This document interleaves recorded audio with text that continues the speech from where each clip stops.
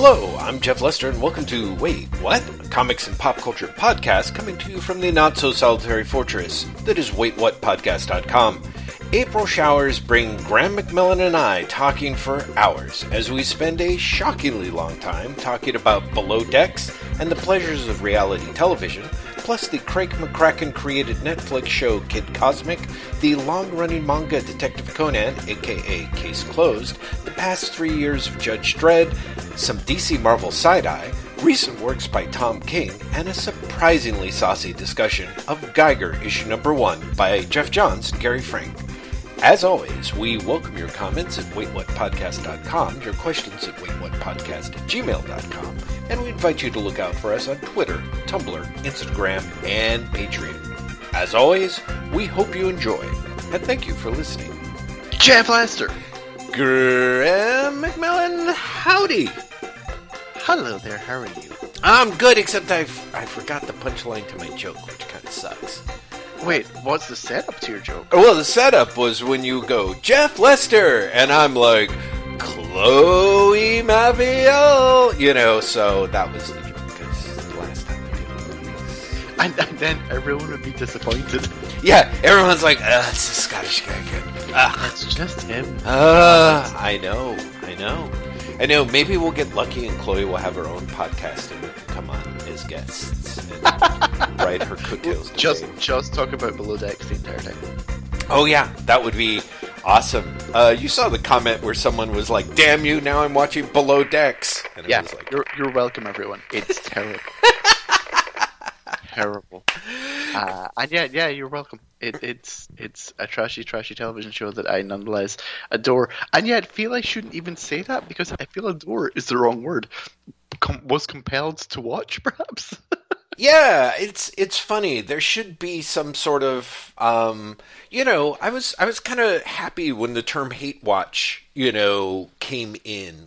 And I'm not saying that you're hate watching it, right? No, I wouldn't say I was hate watching it either. Yeah. But it's like remember doom scrolling when doom scrolling became a term? Yes. It's indeed. Like a television watch version of doom scrolling. Where you're like sort of going, these are terrible people. All like in various ways, all of these people are terrible people. And yet I have to keep watching. They're making all the wrong decisions, but I have to see what happens when they make these decisions. Now, do you think that it's because they're bad people that they make decisions that are watchable? Or is it you have to...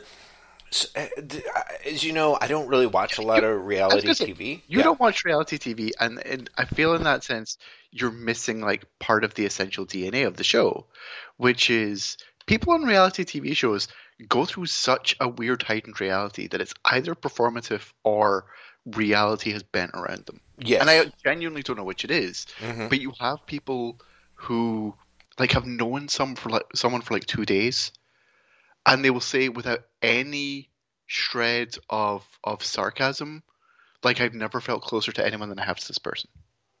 Right. Right? Mm-hmm. Or, I trust this person with my life. And they mean it. Right. Right? Mm-hmm. And so there's some element of the reality bending that makes it so interesting to me. Right.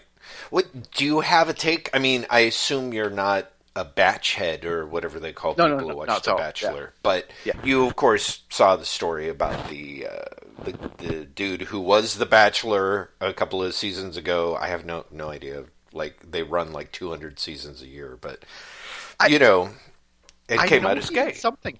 Is that what it was? Yeah, he came out as gay. Okay, because all I know is that a lot of people were very upset. Yeah, apparently. I mean, I don't know.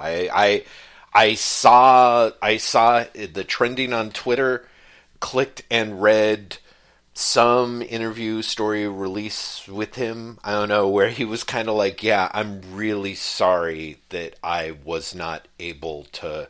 Did he come out as gay, like, on the show? No, that's it. The show ended. It's not like, midway through, like, the rose ceremony. No, he's like, I can't give any of you a rose because I've realized that Brad the cameraman is really some interest. Like, it wasn't anything like that, right? No, I mean, my understanding is, again, simply from reading synopses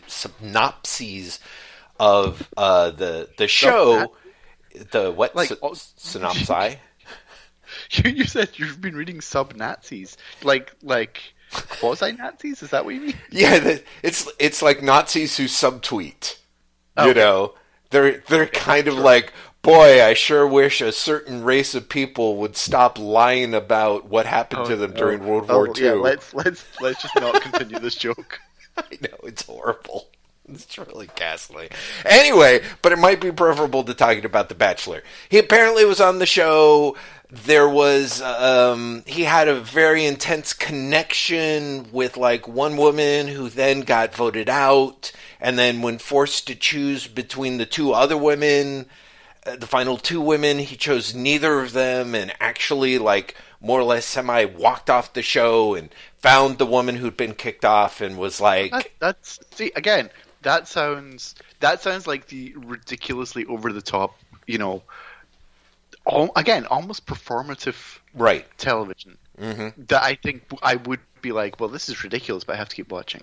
Right. One of the things that happened on... God, I honestly can't remember which Below Decks it was at this point. Like, which season or anything. But there's a bit where they have recurring characters, even though in theory they don't. Mm-hmm. Because in theory it's a new crew every season. Mm. Right? And you have a recurring captain and a recurring chief stewardess. Right? Uh-huh. And everyone else is new cast. Okay. And they have a season where there is a love affair between one of the deckhands and one of the stewardesses, and from the way the show is presented, it looks like the stewardess is like amazingly emotionally invested in this relationship working. Right. And the deckhand is not. Right. And the deckhand is flirting with other women and, you know, it just seems to be like emotionally disconnected. And from watching the season, you're left going, because they end the season like going off together, going on vacation together, and you're left with them both saying like, "Oh, I hope it works." But as a viewer of these shows, you're left going, "It's not going to. It's going to end badly, and it's probably going to end within like a week." Right? Right. Okay. Because there is like this level of cynicism you get, mm-hmm. And then what happens is the following season, the deckhand comes back. And he's more or less like, you probably wondered what happened to the relationship. Well, I was all in, and I introduced her to my parents, and I flew her around the world, and she cheated on me. Wow. And that's just it, because you're like the immediate response is like, that seems so unlike what we've just seen that it feels fictional, right? Because it goes against every bit of quote unquote characterization that you've seen from these people. And part of it is, of course, it's reality television, right? Mm-hmm, these things are edited within a fucking inch of their lives. Yeah, right. And for that matter, they're also edited and broadcast before the subsequent things have happened, obviously. You know? So the narrative that the producers pick can be utterly contradicted by the reality that follows. You know? So the producers are like, well, being as cynical as we viewers goes, well, we don't like him, but we do like her. She seems really into him. We think he's going to fuck her over. So we'll play those elements up. Mm-hmm. So you're watching a show and then you come to this. And then the reality turns out to be literally 180 degrees the opposite. Uh-huh. You know? But because of that, you are at once very aware of the fakeness of the show. Mm-hmm. But also, because it is so different, mm-hmm. There's also an element of like, well, you know, I guess that's just what happens in the real world because you couldn't write this shit. Mm-hmm. You know, it's very similar to, honestly, what was happening with politics for the last few years. Mm-hmm. Like, how many times did you see people say, you couldn't write this stuff in fiction? Yeah, right. You know, like, this just couldn't happen. Mm-hmm. And so, Below Decks, and you know, I'm sure much of other reality TV, because like the other reality TV I watch is shit like, you know, Top Chef or The Great Pottery Throwdown or something like that, which are different formats of shows. They're literally, they don't go home with the cast. They're literally like, it's a contest. Mm-hmm. You have a fucking contest. Right. Who's going to win the contest? The end. And that's it doesn't go any further. Mm-hmm. But I'm sure there's other shows like Below Decks that do this as well, which is, you have something that is at once unreal and hyper real. Right. I mean, and that's the thing. In the way that everything about reality television seems inherently oxymoronic, it sort of seems like those shows are both kind of too basic and too complex at the same time for me to really enjoy. Like it's a really weird thing because there's also an element in I mean, honestly, in all these shows, in the competition shows as well, where the narrative the producers want is someone is the villain, right? And that gets really weirdly complicated, yeah, because you are aware that you're watching a fictionalized version of reality. But actually, it's to sort of tie along with this. A common theme, a recurring theme in Below Decks is that one of the crew will have a partner off the ship and they will cheat on them with someone on the ship. Right? Uh-huh. That's so fucking weird when you think about, what about that person's partner who's not on the ship? They're going to see this. Right. Do you know what I mean? Or in many occasions, you hear them on the phone. Mm-hmm. Mm-hmm. Right? Right. And it's just, every time that happens, I'm always like, that's fucking weird.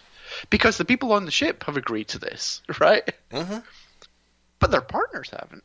Well, or for that matter, the person cheating is doing it on camera. Like, it seems all but impossible that it's not going to be found out. Like, what are they doing apart from...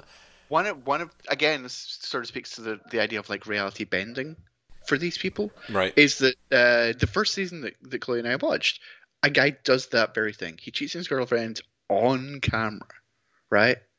He talks in the the confessional format where he's talking to the camera. Mm-hmm. He talks about having the affair. And then he tells other people that the person who he's having an affair with is basically insane and making up when she talks about it. Oh, interesting. So he's being candid in the confessional where everything is more or less the truth will come out, but then persists in deceiving everyone else. Yeah. So again, this is like that stuff's insane. I'm sorry, people who are not interested in reality TV at all. Like, this is clearly just where we're taking the podcast. But yeah, it's such a strange thing. Mm-hmm. Mm-hmm. I've been thinking a lot about this article that I read online. So of course I read it in a half-assed kind of way, and it sort of talked about arguing and what is the purpose of arguing, and essentially, why is America in a quagmire?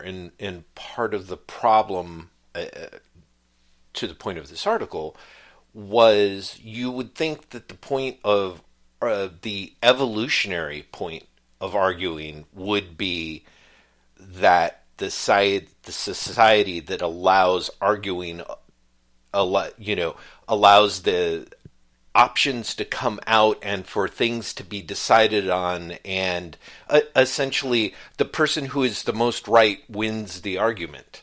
Like arguing actually solves something, right? And the theory postulated by people looking at the psychology of how people argue and also how we respond to arguing is that it really doesn't have anything to do with that. Oh, this is awesome. This is the first time maybe there's a bird.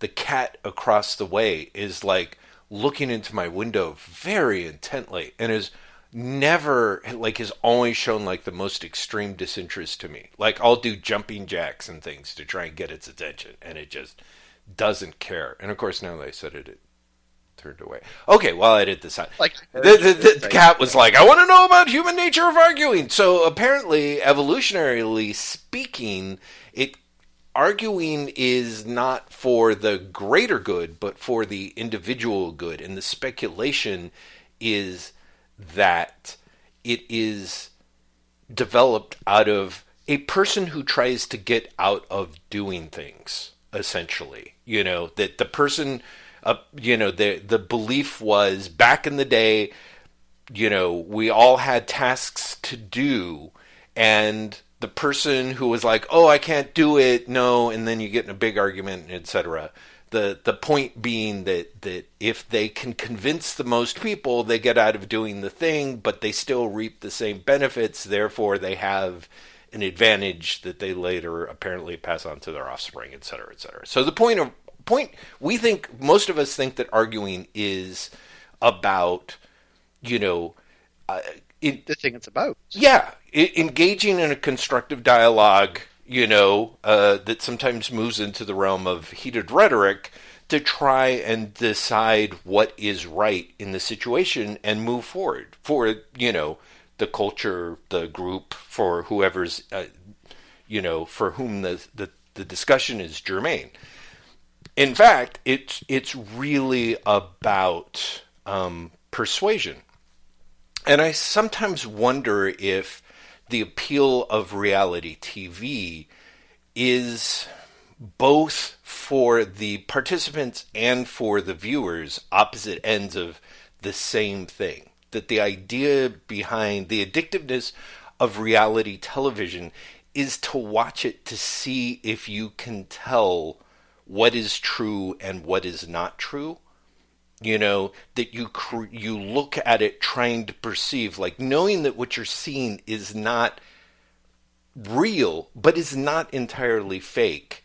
And the way in which the enjoyment is the sifting through that and watching sort of your theories about what's real or not sort of build up and dissolve. And on the opposite side, both the reality TV people who make it and the people who star in it are themselves doing a performative version of, the point behind the arguing. In other words, the idea is, how many people can I convince despite the fact that everyone knows that I'm lying and or should be full of shit? That's just it. Like, there really is a point where, ironically, reality TV does blur reality, because there is what you think you're seeing, right? Or that's not true. There's what the viewer sees, but what the viewer sees is not actually real, because it has been edited and packaged, but also it is being performed by people who know they're being filmed. That's right. So it becomes this really weird thing where, to call it reality feels doing it a disservice, but at the same time, there are also results, there are also implications that are very real, right? Yeah. Like for someone cheating on their girlfriend. Mm-hmm. That's real. That happens. Right. For Below Decks, in theory, these are these people's jobs, right? So they could get fired. They could lose their job. Right. Even without that, one of the things that Chloe and I talked about, and I've talked to you, because this is not the first conversation you and I have had about Below Decks, but one of the things that blows my mind about it is the format is that these people are staff on private charters, on quote-unquote super yachts. Right. And the charters last like 2 nights. Mm-hmm. Okay? So not that much time. Realistically, 40 hours. Okay? Right. And these people get tipped. Not their wage. Their tips mm-hmm. are continually around $1,500 each. Right, which is mind-blowing. Right? Yeah. Which is genuinely mind-blowing. But again, when you're talking about like the reality, the performative, the non-reality, like it the money they're getting is real. Is it? I mean, yeah, I suppose. But, remember when, the Joe Millionaire show where it was like the dude presented himself as a millionaire and was not. Like, I mean, you know, there is shenanigans going on with Below Decks. From what I have been able to sort of look at, the yacht's owners, quote unquote, I'm pretty sure is Bravo or whoever is making the show for Bravo. Right. And that only makes sense when you realize that, you know, every season there's always the yacht's owners have decided that you should have a day off at this private country club where there'll be lots of alcohol, you know, and it's like there's no world where that is actually going to happen. Exactly. Mm-hmm. But as far as I know, the guests are real and the tips are real. You actually see cash. Well, again, that could all be performed for the camera as well. Yeah, I mean, have you like looked up the names of the rich people clients and confirmed that they're real people? Or there is actually a limit to my shall we call it fandom? Sure. And that I think that is it. I think that might be my limit. Well, yeah. Well, because in a way, I sort of feel like, you know, it's kind of that weird step too far. You know what I mean? And or it just might be, how do I put it? The attraction is in the perception. Now, I think there's a flip side of it, which is what was interesting to me, because I have family members who watch reality TV, and in-laws who watch reality TV. And I won't say which is which, but there are people who clearly watch it for the enjoyment of judging other people. Like, being in judgment of the people on the show is the draw. You know what I mean? Honestly, again, that's a significant draw for Below Decks. Mm-hmm. Right? Mm-hmm. In a multiple ways. You can judge the guests, many of whom are shockingly divorced from, you know, at least my lived experience. Whether it's in what they think they can get away with in terms of interacting with people, right? Or honestly, like their lack of fucking common sense. Mm-hmm. You know, like it's very easy to judge those people. It's incredibly easy to judge those people. You can also judge the people working the boats. Because like I said, they make really bad decisions on a regular basis, which creates the interesting television. Sure. You know, you have people making good decisions, you have a very boring show. Right. Because it's literally people doing their jobs for an hour and nothing else. You want people to make the bad decisions. You want the drama, manufactured or otherwise. That's actually why people are tuning in. That's why people want to keep watching. Yeah. Right? So these shows invite you to judge. You know, they invite you to judge either, if I had that much money, I wouldn't behave like that. Or I would. Like, if I had that much money, this is what I would do on my super yacht. I pray that that's what you've said. I'm sure it isn't, but I really pray to God that after the milkshake episode, you like turned to Chloe and said, like, I'd totally be milkshake guy if I had that much money. More than once, we have turned to each other and been like, we could never go on a super yacht because we could not deal with being weighted on hands and foot like these people are. Like, both of us would be hyper nervous. Like, would just be like, no, can we at least clean the table? Like, can we like we don't really need, you know, service 24 hours a day. This is making us uncomfortable. Right. Really, seriously. But you're invited to judge the people, like I said, making the bad decisions. You're invited to judge the people the what they're doing on an interpersonal level, what they're doing on a professional level. Right. All of that is not there. You know, the difference between reality TV and documentary is that a documentary, I think, presents it in something approaching an objective fashion, and reality TV does not care about an objective fashion. Well, reality TV is trying to create a narrative, and good reality TV does create a narrative. Yes. So you do admit that judgment is part of the enjoyment or the appeal Yes, yeah, oh, very much. It's for you specifically. I mean, not in the generic. It's the appeal. Because again, think about what I've said about the show. People make bad decisions, or it's a show where you end up thinking, let's kill all the rich people. Yeah, of course, Judgment is part of it. Right.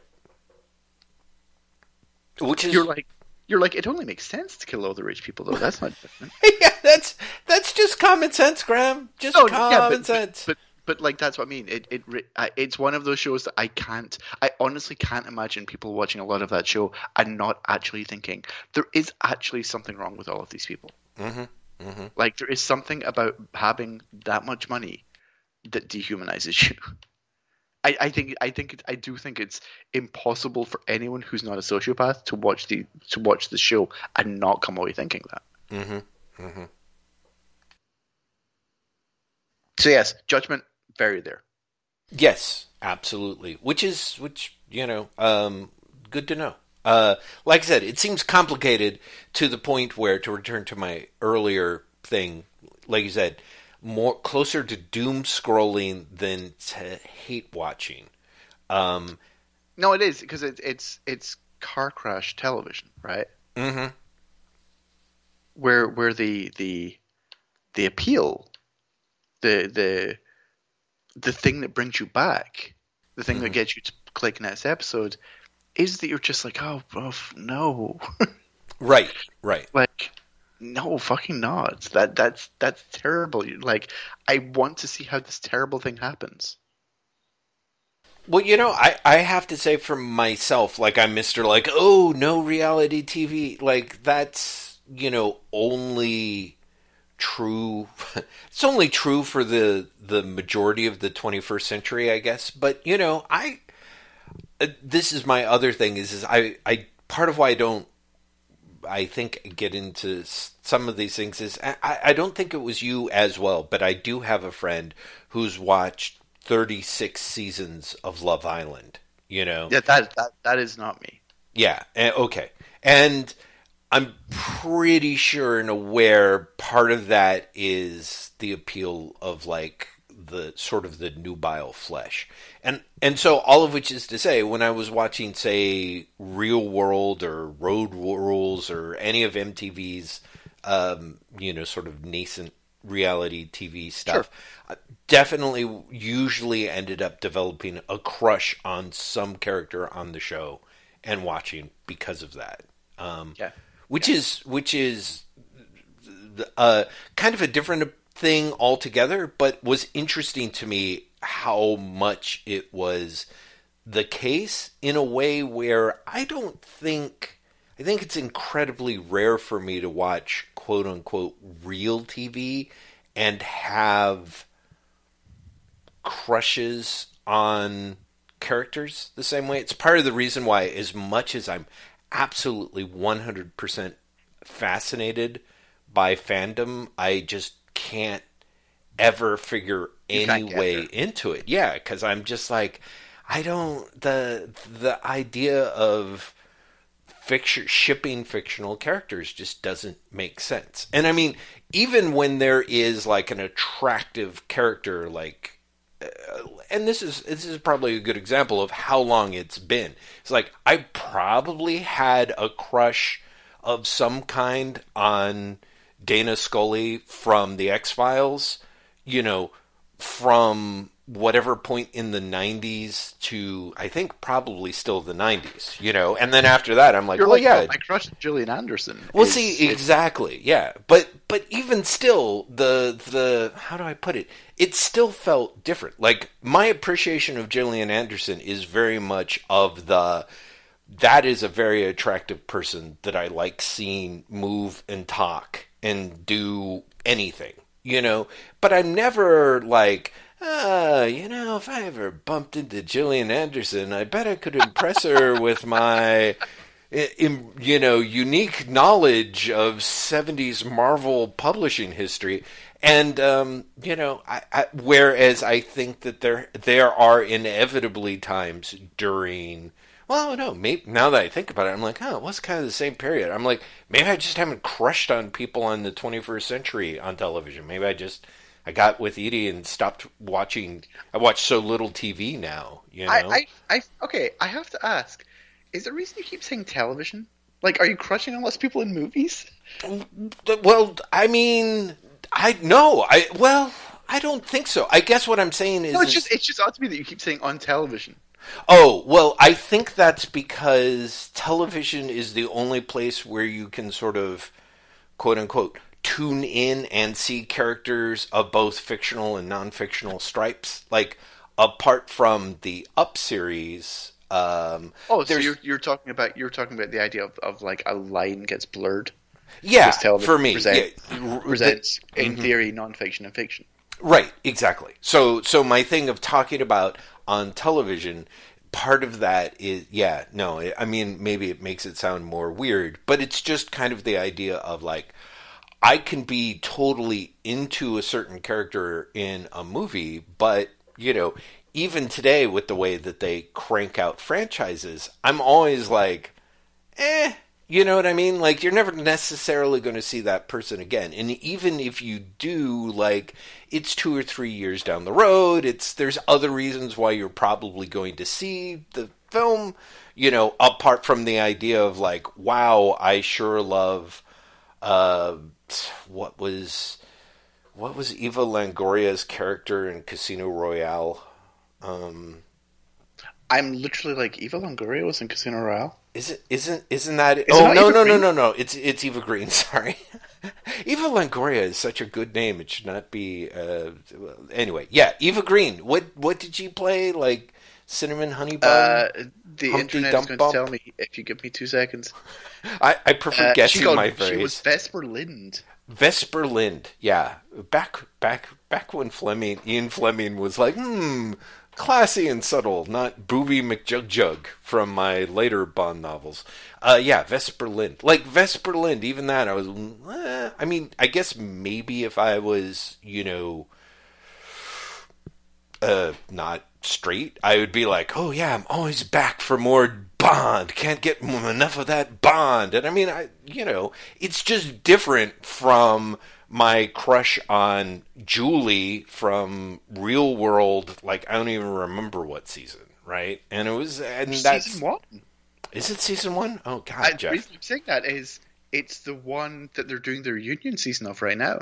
Oh Lord, Jeff, how basic can you be? Jesus Christ! I can tell you because I watched the first episode of the reunion and then didn't watch any further. Not only because the first episode was kind of boring, but also because like just basically shit happens and I got distracted.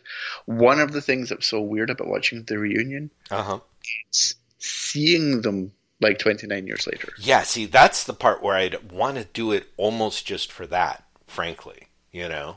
Like, I'm just like... Because I mean, I would be lying if I said that I had actually thought about any of those people in the intervening years. But I also remember watching that show with my mother. Wow. Because it was really into it. And both of us basically treated it like a serious documentary. Right. And one of the things they talk about, at least in the first episode of the reunion, is the idea that they didn't know what the show was when they agreed to do it. Mm-hmm. They were like... Oh, it's a fly on the wall documentary, but also all of them seem to think that the documentary was about them, and everyone else was a supporting character, which is kind of interesting. That's really funny, yeah. But it kind of makes sense. Well, it does make sense. Because the real world was something different, right? Mm-hmm. And before that, you did have documentaries that kind of focused on like maybe 1 or 2 people. But not on the idea that there's like 6 of them living together and they're all equally important. Right. Yeah, especially for Americans, a very hard idea to wrap our brains around. It's funny though, because you do get at least a couple of people in the first episode being like, yeah, my agent or my so-and-so basically said, you should do this. It's a documentary about you that will increase your profile. Mm-hmm. Mm-hmm. And they're like, yeah, we had no idea what we were getting into. Yeah, right? Yeah. Huh. Yeah, it's interesting. Anywho, wow. A surprisingly long, digressive reality TV hole. that we just... Yeah, I'm sorry, everyone who thought that we were a comic podcast. Apparently, we talked about reality TV for half an hour. Seriously, our slow werewolf-like metamorphosis into a Below Decks podcast continues, like, horribly and inexorably. So... I should tell you that we have finished Below Decks. We have gone through all the episodes that are available for free on Peacock, and we are not willing to pay for it. Oh, well, that's good. How many more seasons are there? There's apparently one more season of each show, and there's 2 shows. There is a third show that I honestly have no interest in. Wait, a third Below Decks or a third reality show? There's Below Decks, and there's something called Below Decks Mediterranean, which is literally just Below Decks on a different boat. Right. And then there's something called Below Decks Sailing Yacht, I think, or Sailing Vessel, or something like that. And honestly, I have no interest in that because it's like, if nothing else, the name just sounds incredibly boring. Yeah, for sure. For sure. I actually, wouldn't it be fabulous? At one point, I did start fantasizing about how I was going to, like, come back on our next podcast and say that I had started watching based on your guys' recommendation, and then start describing old Love Boat episodes and see how long it was before you caught on. And I'm sure it would have happened right away. That would have been wonderful, and I kind of wish you'd done that. No, but we have finished that, and now it's back to the Great Pottery Throwdown, which is an entirely different type of show, but again, a reality show. Right, reality show and the competition shows, and then there's a whole sort of competition / cooperative show. I'm sure we. Well, that's just it. The Great Pottery Throwdown is very like Great British Bake Off, which is to say, like, it's a really nice competition. Right. You know the cliche is like, I didn't come here to make friends, I came here to win. Though, like, those shows are very much like, I came here to make friends. Winning would be nice, but I came here to make friends. Oh, I mean, yeah, exactly. I should say something else we've been watching, and something I have actually managed to talk to you about. Meant to talk to you about rather, is have you? And the likelihood of this is really low, but I want to ask anyway. Are you aware of a Netflix cartoon called Kid Cosmic? I first heard of it thanks to Chloe tagging me in a tweet. Yes. Have you watched it? No, I haven't. Okay. Kid Cosmic is created by Craig McCracken, who is the guy who did Powerpuff Girls. Oh, wow. Okay. He also did Foster's Home for Imaginary Friends. He did Dexter Laboratory. Right? Kid Cosmic feels like a mashup of every pop culture thing turned into a superhero show for kids. And it's great. Huh. It is shameless in the way it steals things. Genuinely shameless. For example, the origin of Kid Cosmic's power rings is Green Lantern's origin. Wow. Like, straight up is Green Lantern's origin. The animation style is very influenced by Jamie Hewlett's Gorillaz work. Huh. Right? They at one point literally show a Captain Atom cover from the 60s. Really? Wow. Yeah, straight up show it. I think, in part because they think they're showing work that is the public domain, and that's not. And I think that's a mistake, to be honest, because they show a bunch of comics which are in public domain, and then they show that, and I was like, someone owns that one. Like, are you trying to get pissed off DC? Because you're doing a really good job. But it's kind of fucking great. It's a genuine joy of a show, and a really good superhero story for kids, which is to say, it works as a kid's story, right? But it's also very much a morality play, right? Without being preachy, and honestly, quite subtly a morality play. Huh? Really? Yeah. It's kind of great, and and the reason I'm saying this is, Jeff, you should watch it. I think you might actually like it. I have to say, you're kind of selling me on it. The setup is there's a sort of a town in the middle of nowhere in southwest US, and when I say a town, it's like a junkyard and a diner, and that's it. And there's a kid who lives there who basically is 12 and is just excited by everything. And he comes across, for all intents and purposes, like the Infinity Gems. Uh-huh. But because he reads comics, he's like, oh, they're power rings. And so he glues them to like nuts. Like nuts and bolt nuts. Wow. And starts wearing them. That's great. But he can only get one to work. And the others end up in the hands of his friends who have to deal with alien invasions, like actual alien invasions. Mm-hmm. But his friends are like the waitress at the local diner who just wants to leave the town. The old man who looks after him, Papa G, who is the one that Chloe tagged you about. Mm-hmm. A 4-year-old girl who gets the power to become really big. Like, she basically gets giant man's power. And she's like, not little, which for some reason I find ridiculously charming. And a cat who gains the ability to see the future. Holy smokes. The cat is called Tuna Sandwich, which is a great name for a cat. Yes.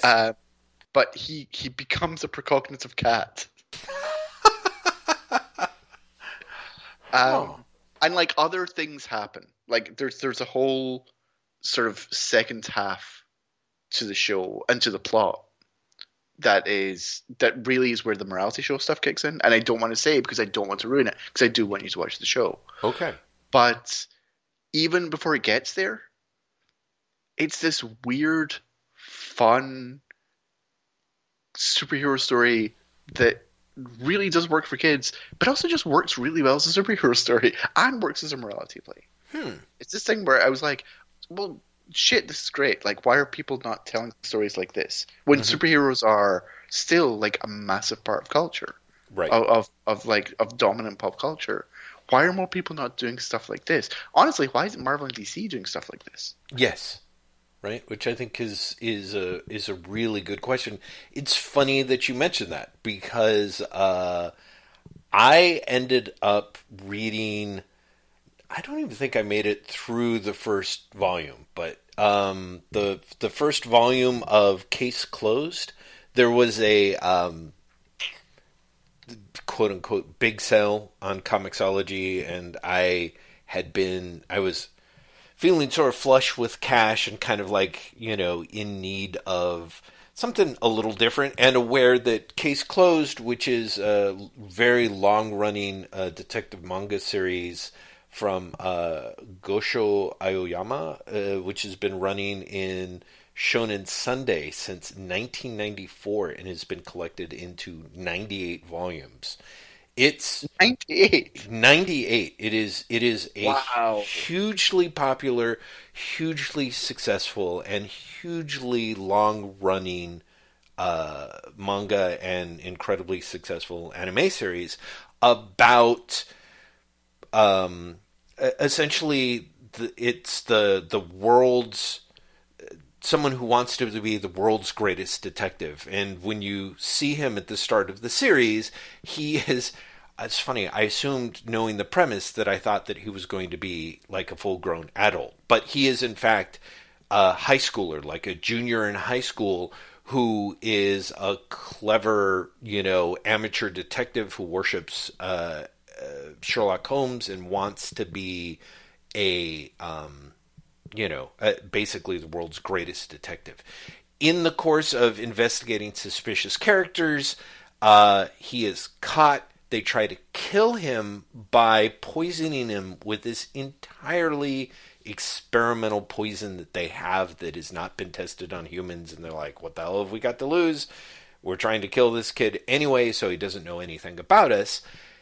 The poison does not kill him, but rather reverts him to, how old is he supposed to be? Like 8 years old, essentially. So he's like now a little kid. Like, how old is he supposed to? They say in the plot, blah, blah, blah. Transforms him into a child. Yeah, and they say how old he is. But he's super young, which I think, to me, if it had been like a middle-aged Sherlock Holmes character who had been cast back into the body of a kid, I was like, huh. And the idea that he's actually a teenage whiz detective. And so he has to solve crimes, but, since he is basically a cute kid, no one will listen to him. No one will give him the time of day. And so he has to not only solve the crimes, but he has to figure out how to get the adults to pay attention to him / trick the various oafish detectives or police people to notice the clues that they keep overlooking. So it's kind of a, clever twist within a clever twist.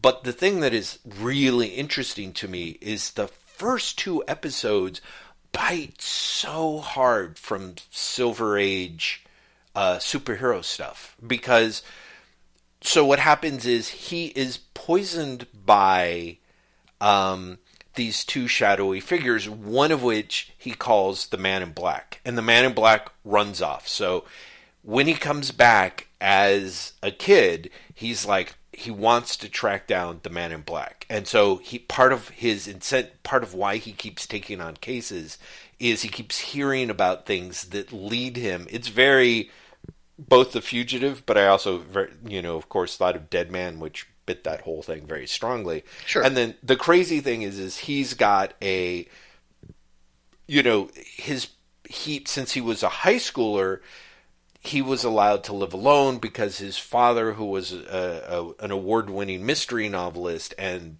is in America with his wife writing a book, so he doesn't have parents to worry about him. He has his love interest, who is a fellow high schooler, whose father is an inept private eye. And one of his closest friends is an eccentric scientific genius / next door neighbor who's the only person who will believe him that he's actually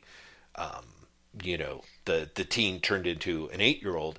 And what he keeps saying is like, you've got to hide your identity, because if they find out that you're still alive, they'll come back and finish the job. So you've got to find them before they find you, but you don't want them knowing that you're still around. So he takes on a pseudonym. And then, of course, as a little kid, his love interest sort of immediately takes him in and treats him like a little brother. And one of the things that she tells him is she confesses the fact that she is in fact in love with him, the teenager, because they were compatriots, but they kind of had that kind of sparring, I'll never admit to liking you, and et cetera. So he's got a secret identity. He's got an arch nemesis that he's got to try and track down. And I was like, wow, this is hugely, and I mean, what's amazing about it is those are things that I see the superhero DNA in, but the rest of the series is so not like that. It's like locked room mysteries and people showing up where, a stalker is dead in the pop idol's apartment. Was it her? Was it her manager? Or was it this third person who shows up? And each character, the police detective, the inept PI, and Conan, which is the name that he takes for himself, is Conan Edogawa. So he basically takes the names of the 2 most famous mystery writers, quote unquote, in the world / Japan, and they each sort of thing. So it's him solving mysteries. Some of them are multi-part, but I was like, right. On the one hand, this is so superhero, and on the other hand, it just goes a ton of other places very early, and of course, apparently hits a formula that is just a gold mine. Apparently, if Wikipedia is to be believed, Detective Conan, or Case Closed as it's called here, and I hope it's called Detective Conan over in Japan, came out during the period after kind of Japan's economy crashed, and things, among the other things that people were dealing with were, there was a huge surge in teen crime. So probably a bunch of youth who had gone from feeling like, their futures were made for them, having no future as Japan crashed out and not being sustained in any way. There was this heavy wave of teen crime, and a lot of people feel that part of why Detective Conan ended up striking a chord and being so successful is he starts off as a genuine teenager do-gooder and then becomes a younger kid, but is even more obsessively, trying to solve crimes and trying to do quote-unquote good.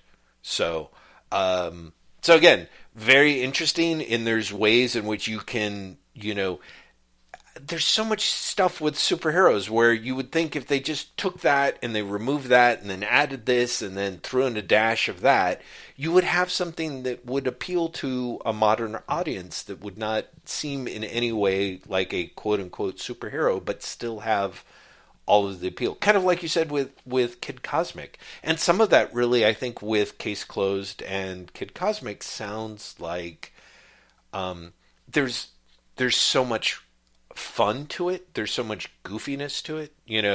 Again, there's so many things that are great about Spider-Man Into the Spider-Verse, but one of the things that really makes it very exceptional is the fact that it's such a good movie, but it's a fun movie. And exactly. in ways that people who you don't have to be a superhero fan to enjoy it, but the more you are, the deeper it goes, et cetera, blah blah blah.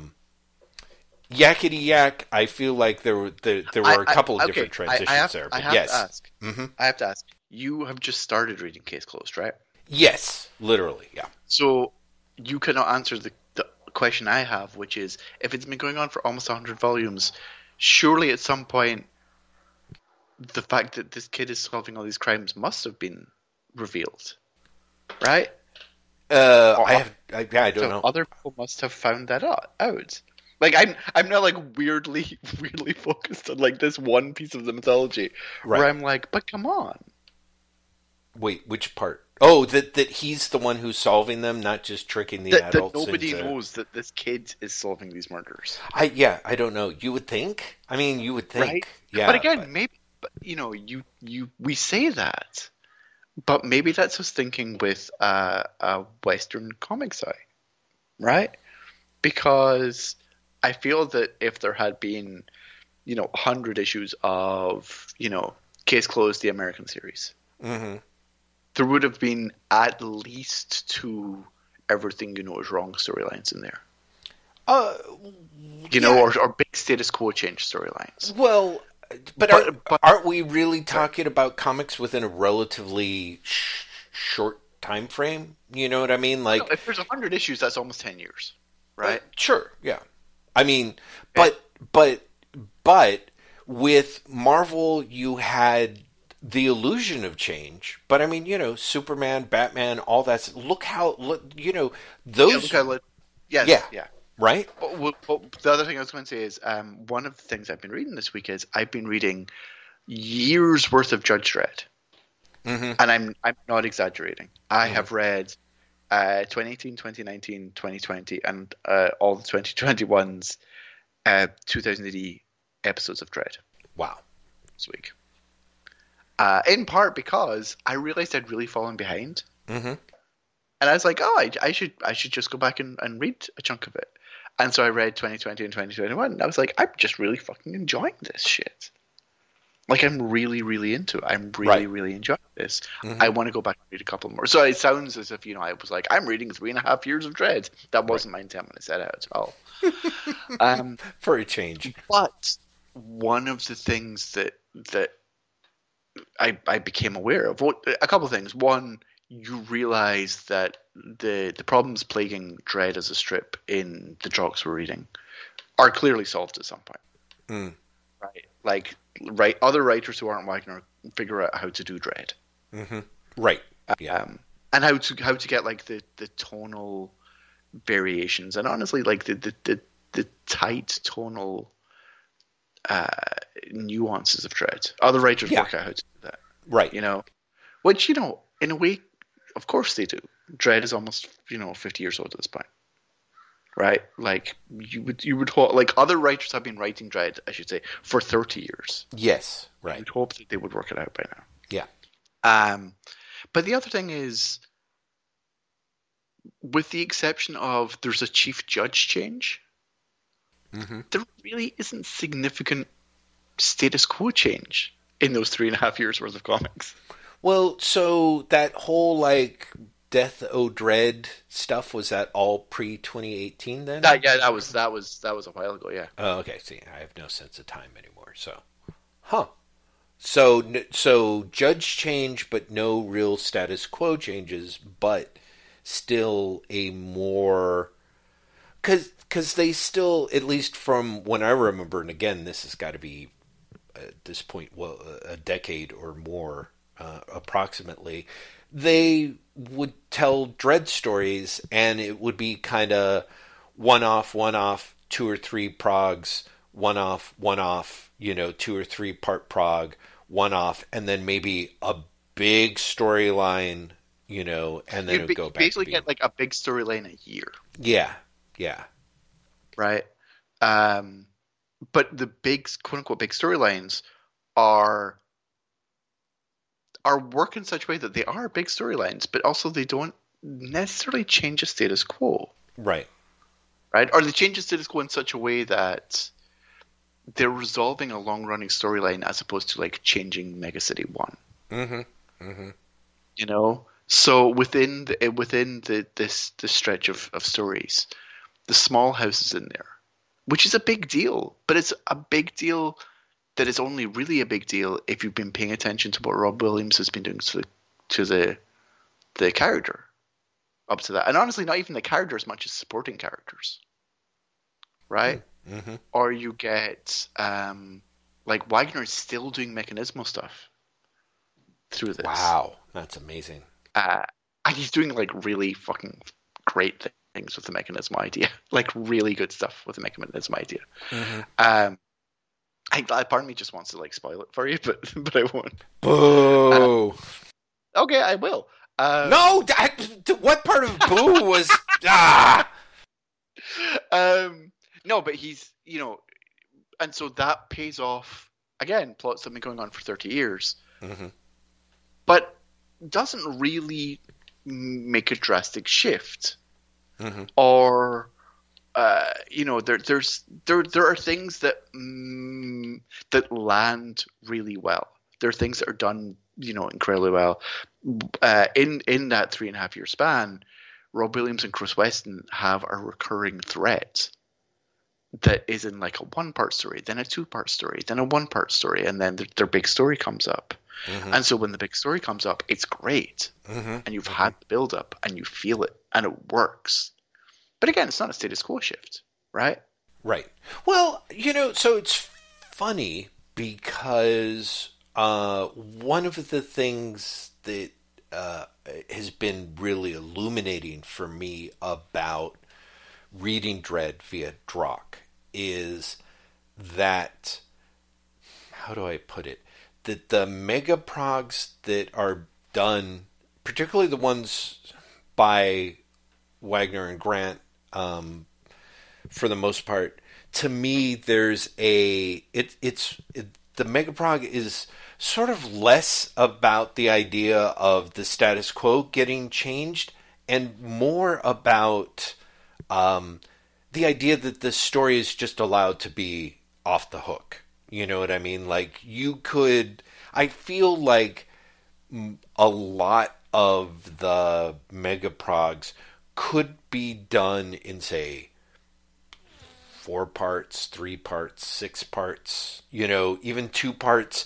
It's just their nature has a yes and yes and yes and. You know what I mean? Like it's when you get something like Magruder finally arrests Dredd, and he throws down his badge, and she says like, "You're going to Titan," like that could have with Wagner, he could have turned around and resolved that in one more prog if he wanted, where, like, I don't know, Yeah. Magruder has a heart attack and Volt takes over and then pardons Dredd, or it could just go, I mean, the fact that it ends up going where it gone does. to Titan, right? Yeah, exactly. Dredd never goes to Titan. And that is such a big, old, juicy hook that it's kind of great in a way that Wagner's like, yeah, I'm not going to do that. Like, I'm going to go, the whole point is to put him and Magruder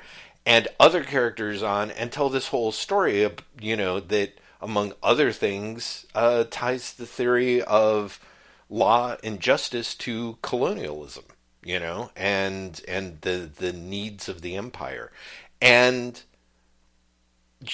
there's part of what I adore about Wagner is how much you never necessarily know where he's going. And so for me, some of the fun of the really big mega procs is like holy shit, this can go anywhere, unless they get bored and it's the Judd Childs saga, in which case it's going to wrap up before it ever really kind of starts to start. So, what are you going to do? Just wait for the Judge Childs come back and you'll be like, what? But, what's funny is I think there's two types of mega epic. Right. Right? There is the ones that I think are when you think of the early mega epics, you think of Judge Childs, or you think of Cursed Earth, or even the Apocalypse War, for that matter, which are essentially like done in ones over 26 weeks, right? They're threads or concepts that come up in the first chapter of that story, and are resolved by the last chapter of that story. Yeah, more or less. Right. Yeah. Mm-hmm. And then you have other ones, like I think Necropolis is one of these. To an extent, Oz is as well, where it's dealing with pre-existing concepts or characters. Yes. And it does something that alters the characters in a way that is ongoing afterwards. Okay. Right? The biggest one of these, I think, is Day of Chaos, which I don't think we're going to get to before Drock finishes, although I think we'll end up doing it as like a standalone thing. Right. Day of Chaos is like 40 episodes long. Wow. And it just fucks Mega City 1 up. Right. It's the thing that they've always teased and never did, except then they did it. Oof. Which is they completely fuck Mega City 1 up. And that's like that's a very dramatic, very clear, like, okay, everything changes. The mega epics that we've seen in the last few years have been things like Small House or End of Days from just like I think the end of last year, which are some weird hybrid of the two. Right? That's not true. End of Days was very old school in that it literally was something that started in the first episode and ended in the last. Mm-hmm. But like Small House is pulling threads from Trifecta. It's pulling threads from Williams' earlier Low Life. It's actually pulling threads from the Apocalypse War in the end. And the Aftermath is simultaneously not really much on Dredd, but a lot on Mega City 1 and those around Dredd. Mm-hmm. Because there are things said and things happening to people in that strip that, like people die in the Small House. Right. But it's supporting characters, and it's supporting characters that Williams had been using, but the other writers hadn't been using. Right. So it's easy enough to ignore it if you want, mm-hmm. but it's also a big deal, if you've been paying attention. Right. If you're a fan of what Williams has been doing, then it's a really big deal. Right? Mm-hmm. Same with Control. Control, again, is something that is only a resolution if you have been paying attention to the earlier chapters that Williams had done. And Control was again a weird mix of the two forms of epic, in part because all of Control, including like the earlier chapters, mm-hmm. the standalone chapters from earlier, were made by Rob Williams and Chris Weston. Right. And so the collection reads great. Yeah, right? Like the consistency but it's of that's also gotta be it's awesome. also stories that have been told across like a year and a half span. Right? And when you read it again, when you read the collection, it feels like a done in one. It feels like it's a compressed story. Right. But they have been laying the groundwork for this for months by the time Control came about. And again, Control kills someone off. But it's someone that only Williams had been writing. Mm-hmm. So if you're not a fan of Rob Williams writing, or you've not really been reading Rob Williams writing, it's a death, and it's a death that's clearly important to the story, but you don't get the impact that you have if you've been following Williams writing. If you're like, no, I like Ken Neiman's writing, or I like Michael Carroll's writing, I don't really like Rob Williams, the death won't have the same impact. Right? So it's a weird thing. The way that the quote-unquote big stories are structured now manage to have the payoff and also leave other things untouched. You know, one of the things that is obvious from reading the last few years of Dredd is, and honestly, it's been obvious for like at least a decade, if not before. There are multiple recurring writers on Dredd, right? Wagner appears rarely, but does drop in now and again. But you've got Michael Carroll, you've got Ken Neiman, you've got Rory McConville, you've got Rob Williams, blah blah blah, and each of them has their own supporting cast. And each of them has their own recurring characters. Right?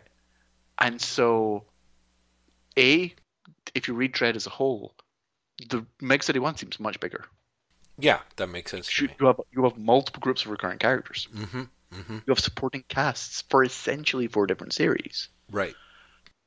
But it also means that, like, Neiman can use Noam Chomsky, who is a chimp. He's a chimp vigilante in Mega City 1. Oh, Jeff. Wow. And but only he uses that character, right? Like that, you know, the other writers don't use that character, right?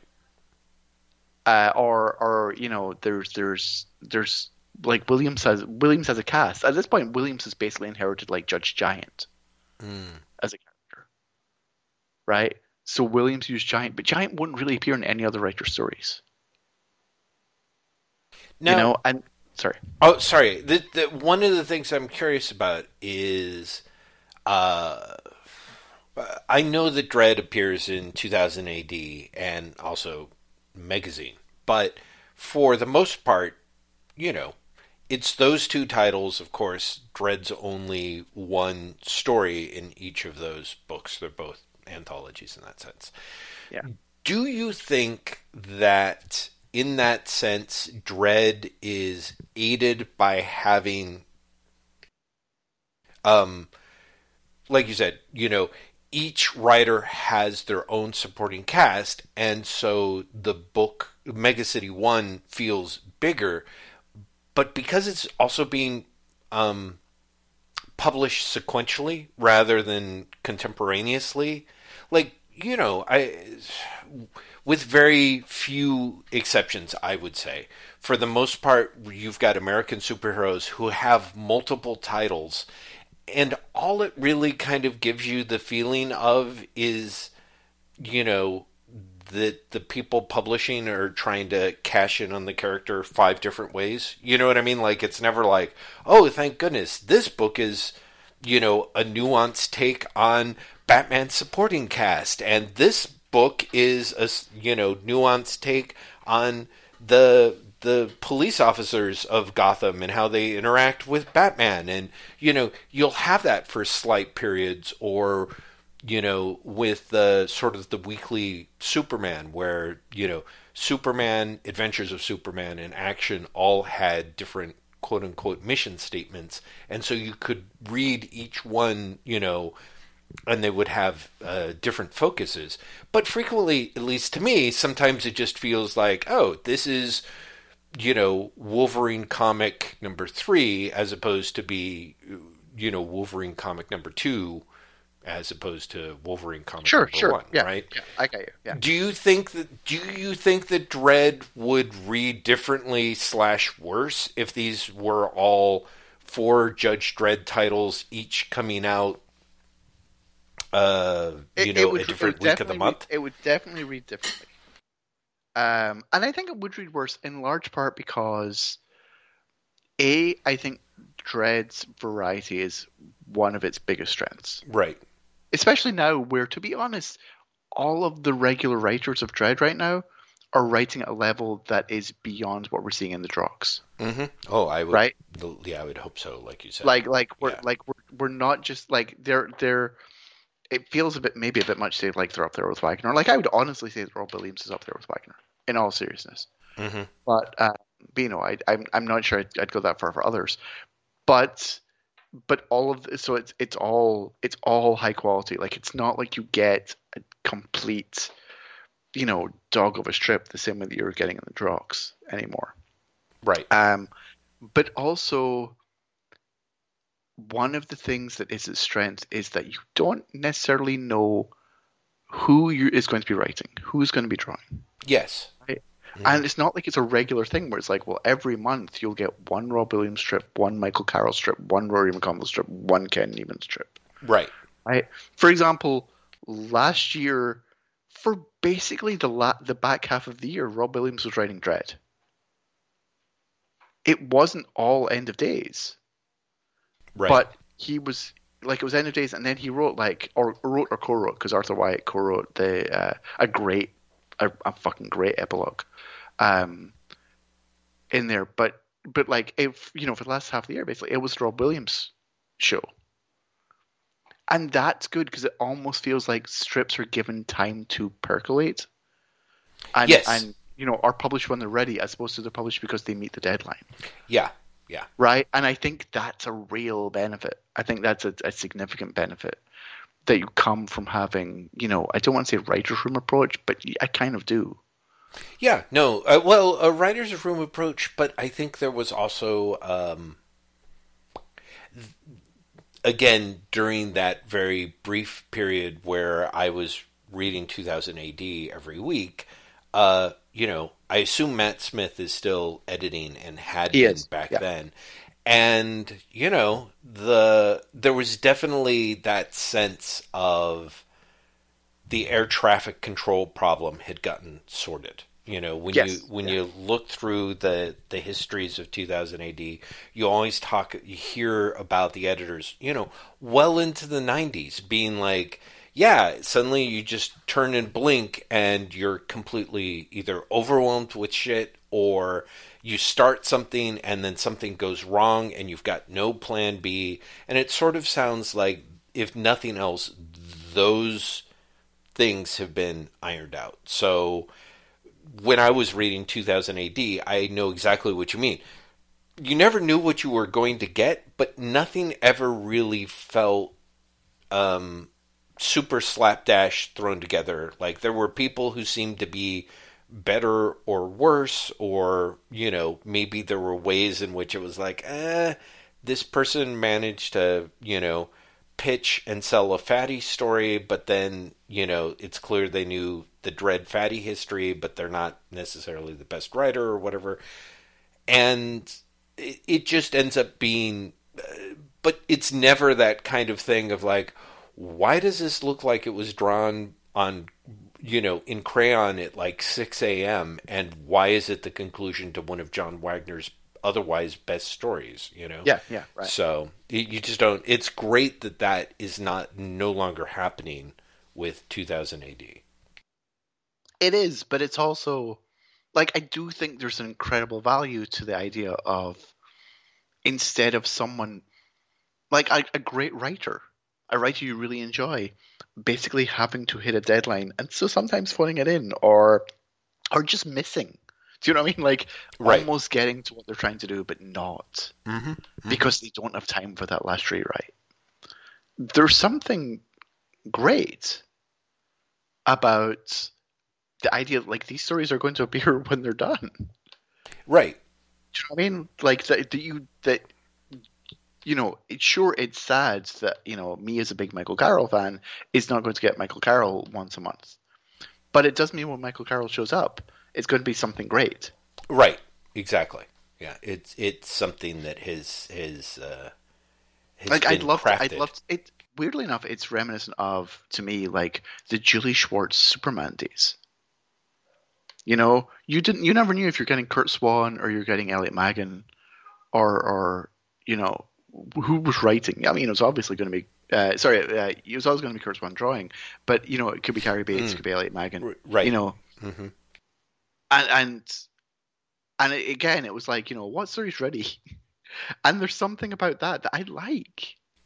You know, I like the idea that it's not a problem to crowdsource the writing of a long-running character.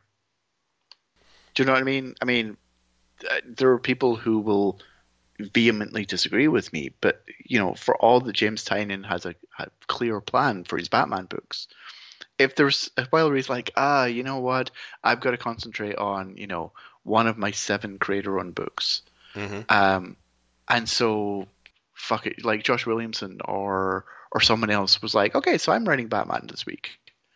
You know, like that just seems to make sense to me from a traffic perspective, and I wish there was more of that.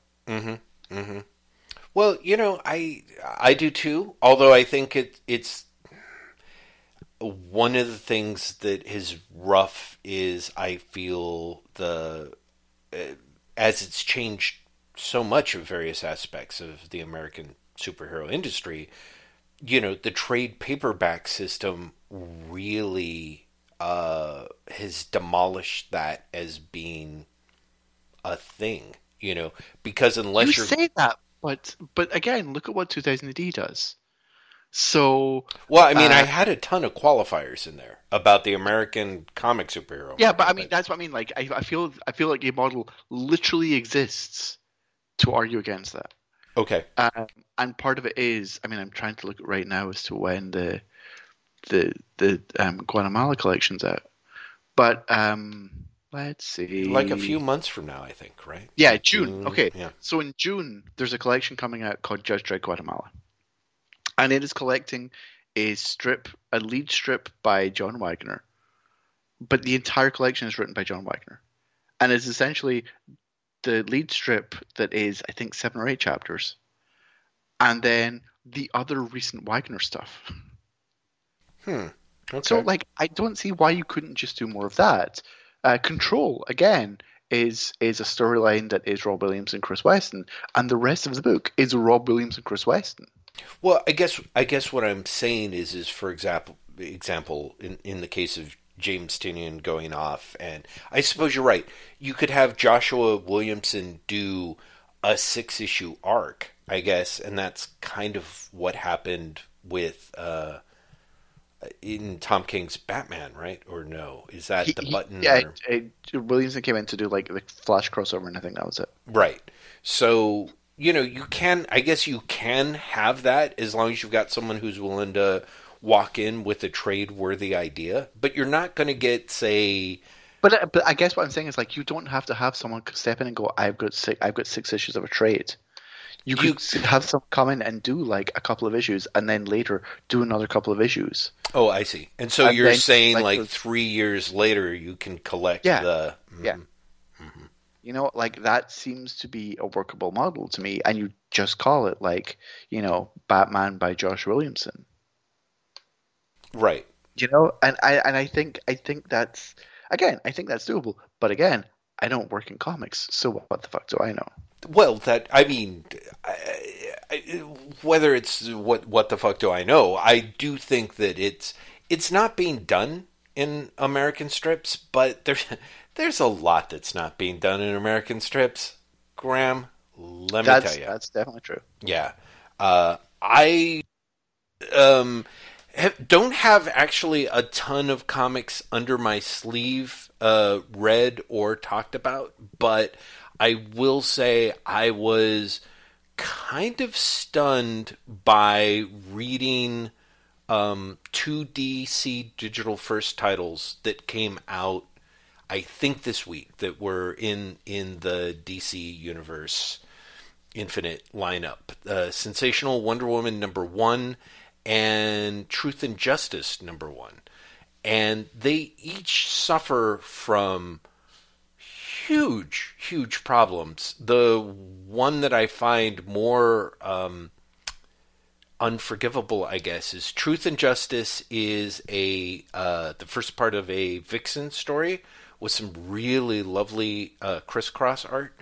But what is kind of nightmarish is DC has been doing comics in the digital first format for like 5+ years now or something like that, right? And so the thing that bummed me out is, on the one hand, Sensational Wonder Woman for the most part was designed for the DC digital format, which is to say, you read it in landscape mode on your tablet, and it's usually set to be, 2 panels per screen, a quote-unquote half page.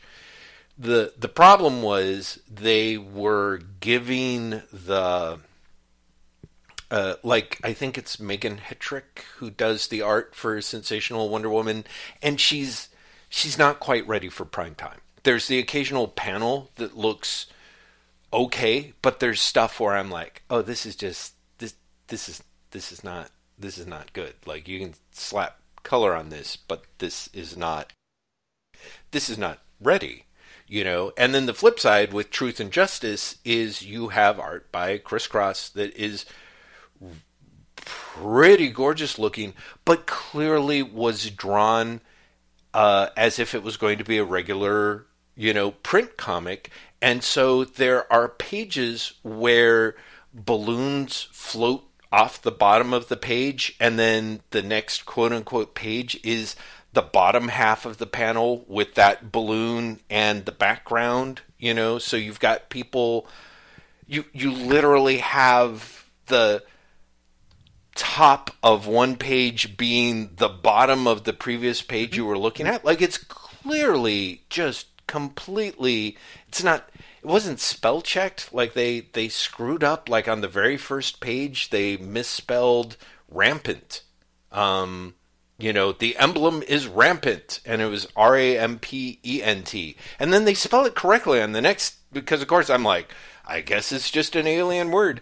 Oh no, somebody's spell check went wrong or something happened, And I'm like, dude, this is like a DC comic book, and this is a DC comic book in a program that has been running for a long time. Like, I kind of had that moment of like, what the fuck is going on here? Like, I don't want to. Yes. Mm-hmm. In terms of like the page layout, that they've always been doing that. That is not new to this. Well, no, it's not, but it's still happening. Like, I'm shocked. It's the way they do it. It makes no sense to me. It makes no sense to me. You look at them, like, it was true of, it's been true of all of DC's digital first books, but like Injustice Year One just finished recently. And Injustice Year One is full of that, where you can see that, it was drawn as a print page. Right. And should be a print page because they're artificially splitting it up. And there's no reason why that's the case. I've never understood why they do that. Yeah, I don't either. That's nothing new. That's literally nothing new. New. I guess for me what was rough was spending the first year or 2 years reading Sensational Wonder Woman when in its first digital incarnation, and maybe the Superman various issues of the Superman series, and there were some of them you got the sense of like for the most part it worked. There was I don't even remember. I remember certain cases where things were screwed up, but generally it sort of makes sense to me that you're just kind of like, okay, you're telling this story, it's going to be published in digital first, you can't have a full page spread. Like, you've got to think in different demand. You could basically have to tell widescreen comics. You've got to think in different dimensions. Yeah, you just have to do it differently. And the fact that they don't, and yet this is a program that they put forward as a thing that they're doing, and have done and show off as like, hey, it's DC, we do different digital comics every, day of the week. I'm like, why don't you format them correctly? Why don't you put that on there? Like, it's not sort of, it just boggles my mind. It's kind of like, hey, welcome to DC Dumpster, like where we've got comics that we were going to decide to print on paper, and then we decided not enough people really wanted to read a Vixen comic, but you probably might, so here, check it out. It's conveniently chopped into 18 certain sections to be able to get you through this, classic Gil Kane layout of a giant floating head. Enjoy. It's just kind of weird. Again, going from reading something like Case Closed, Inspector Conan, huge hit, written for kids, clearly, but kind of a fun read if you're, a simple-minded guy like me. They're sort of good genre stories with kids in them, and it's sort of a weirdly kind of classic manga-y type feel. But just the extent to which you could do that, and there's not the kind of ridiculous levels of showing your ass. You know what I mean? Like, there's just something that's really... The American industry has just walked around with a plumber's crack for so long, with either people telling it, never bothering to say, like, hey, you gotta pull up your jeans, your ass crack is sticking out, or them being like, I'm just too busy. I'm too busy. I got too much shit going on to tug up my pants. So, you're not seeing anything you haven't seen before, I mean, honestly, I can't help but feel that there is... That latter one is very present in Marvel and DC. Yeah. Increasingly. Mm-hmm. Mm-hmm. Because both companies are having to produce more for less. Right. It's, I mean, especially Marvel. Marvel's output is absolutely fucking insane. But DC is doing more digital output. And it's, I don't know, I feel like there is something there where it's, you get things. I mean, one of the things I like in DC Universe is Let Them Live. But Let Them Live is literally just printing inventory stories. And honestly, one of the things that's crazy about Let Them Live is there's stuff that I like about it, but I'm also like, they might as well have called it Stranger Things, Tales from the DC Vault, that are about the show Stranger Things. Like, we're like 6 issues in, and there have been like 3 stories of heroes trapped in a gray pocket universe outside of time with like icky, creepy things happening.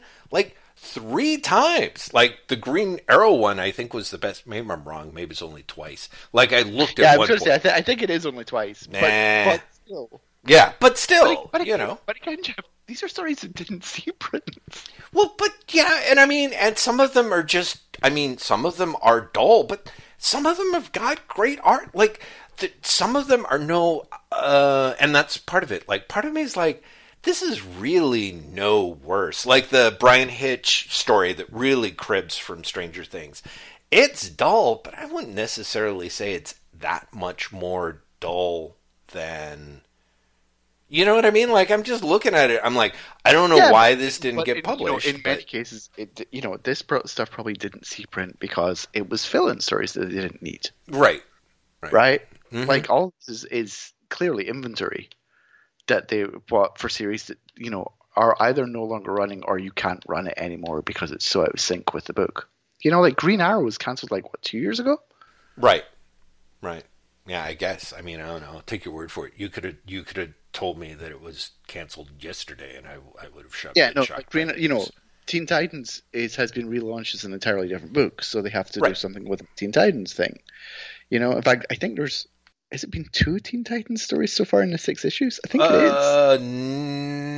No, it's very confusing.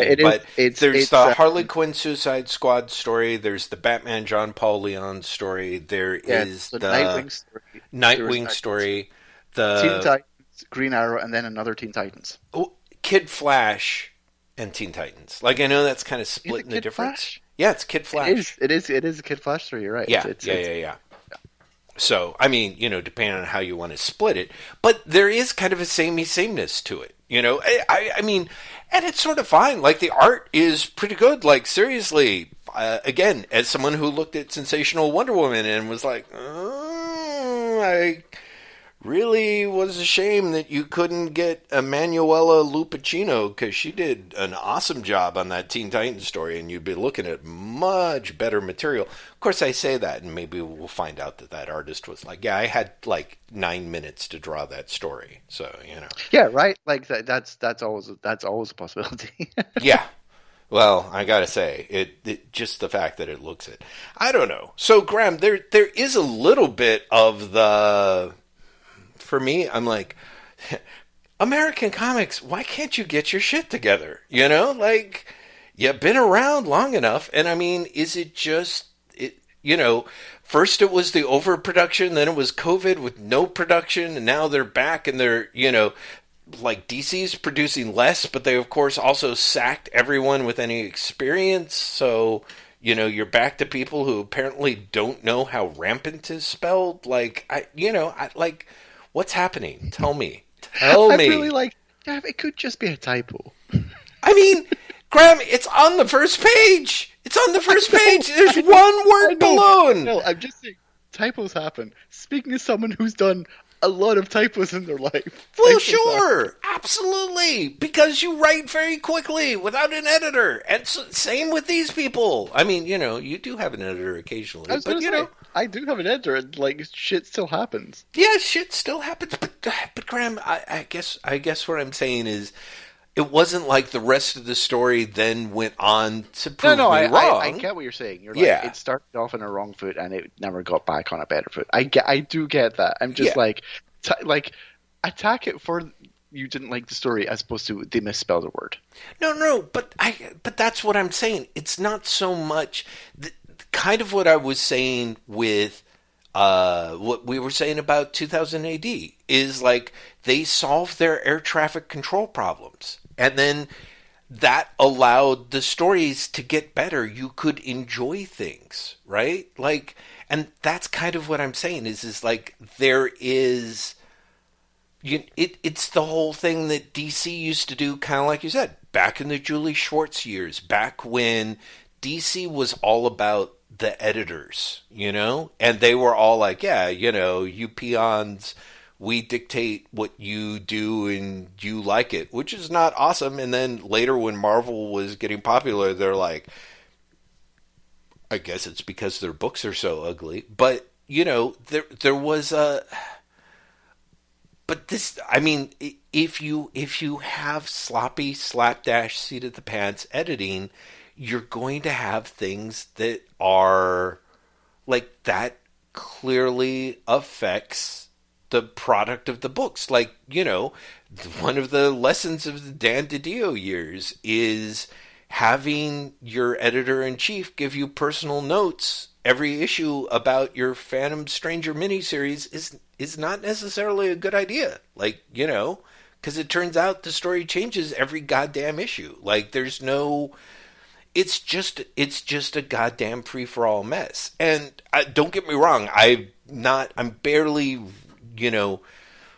reading enough on either side to say if that is like a widespread thing for both. But it just seems to me like the general gist of the standards for basic product doesn't seem terribly high, at least right now. And again, I guess I'm aware there are reasons for it, but there are ways that I do think that it points to problems that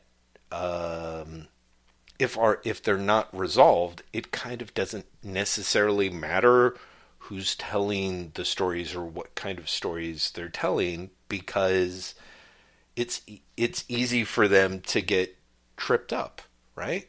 And again, no, it's that thing of... I do get what you're saying. It's funny because part of me is like, I think the DC's books are better now than they've been in a while, but I also totally get what you're saying. I feel like DC has put a lot of care and attention into what they see as their bigger books, and you definitely read more, so you would know. So that's great. But also like A, taste is subjective, and B, that almost sort of sidesteps your point, right? Like, books I don't want to say books can be good despite the editors, Mm-hmm. but I kind of mean that. Well, sure. Insofar as, like, I'm going to like, Tom Taylor's Batman book because I like Tom Taylor. Mm-hmm. Right? Mm-hmm.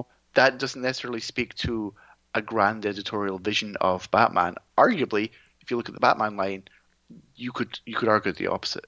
Mm-hmm. Mm-hmm. You've got what Tynan's doing, you've got what Tom Taylor's doing, which I guess is out of continuity? Question mark.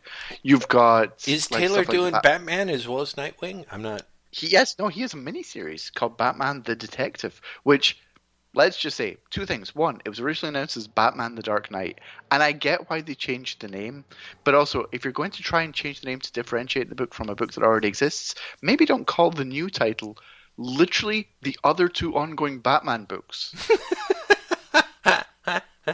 We've got a series called Batman and a series called Detective. How do we differentiate this one? Why don't we call it Batman: The Detective? Mm-hmm. Genius. That's a great idea. Right. But yeah, he's got a 6-issue mini that just started this week. Oh. I like a bunch. I really like a bunch. Mm-hmm. And I think it's out of continuity. I genuinely don't know. But you've also got like the Batman Urban Legends stuff. I'm at the point where I feel that the Batman line is stronger than it's been in a long time. But also, there are so many Batman comics that it's almost like, sure, but maybe that's just law of averages.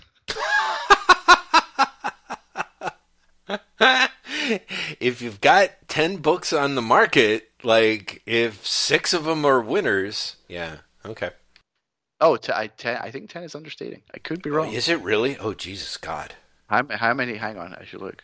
DC. Now, do you mean Batman or Batman Family? Because that's... I mean Batman Family. Oh, okay. Well, then that makes sense. That totally makes sense, yeah. In terms of Batman books that are happening right now, like ones just centering around Batman, there's Batman, there's Detective, there's Batman the Detective.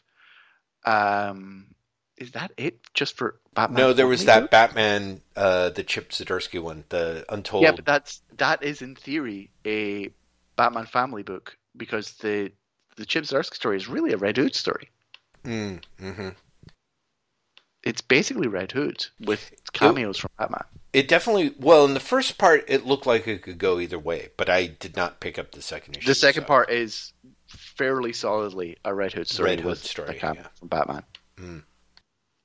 And maybe because there's 4 more chapters to go, maybe it's going to switch and there's going to be more Batman the next issue, but I wouldn't bet on it.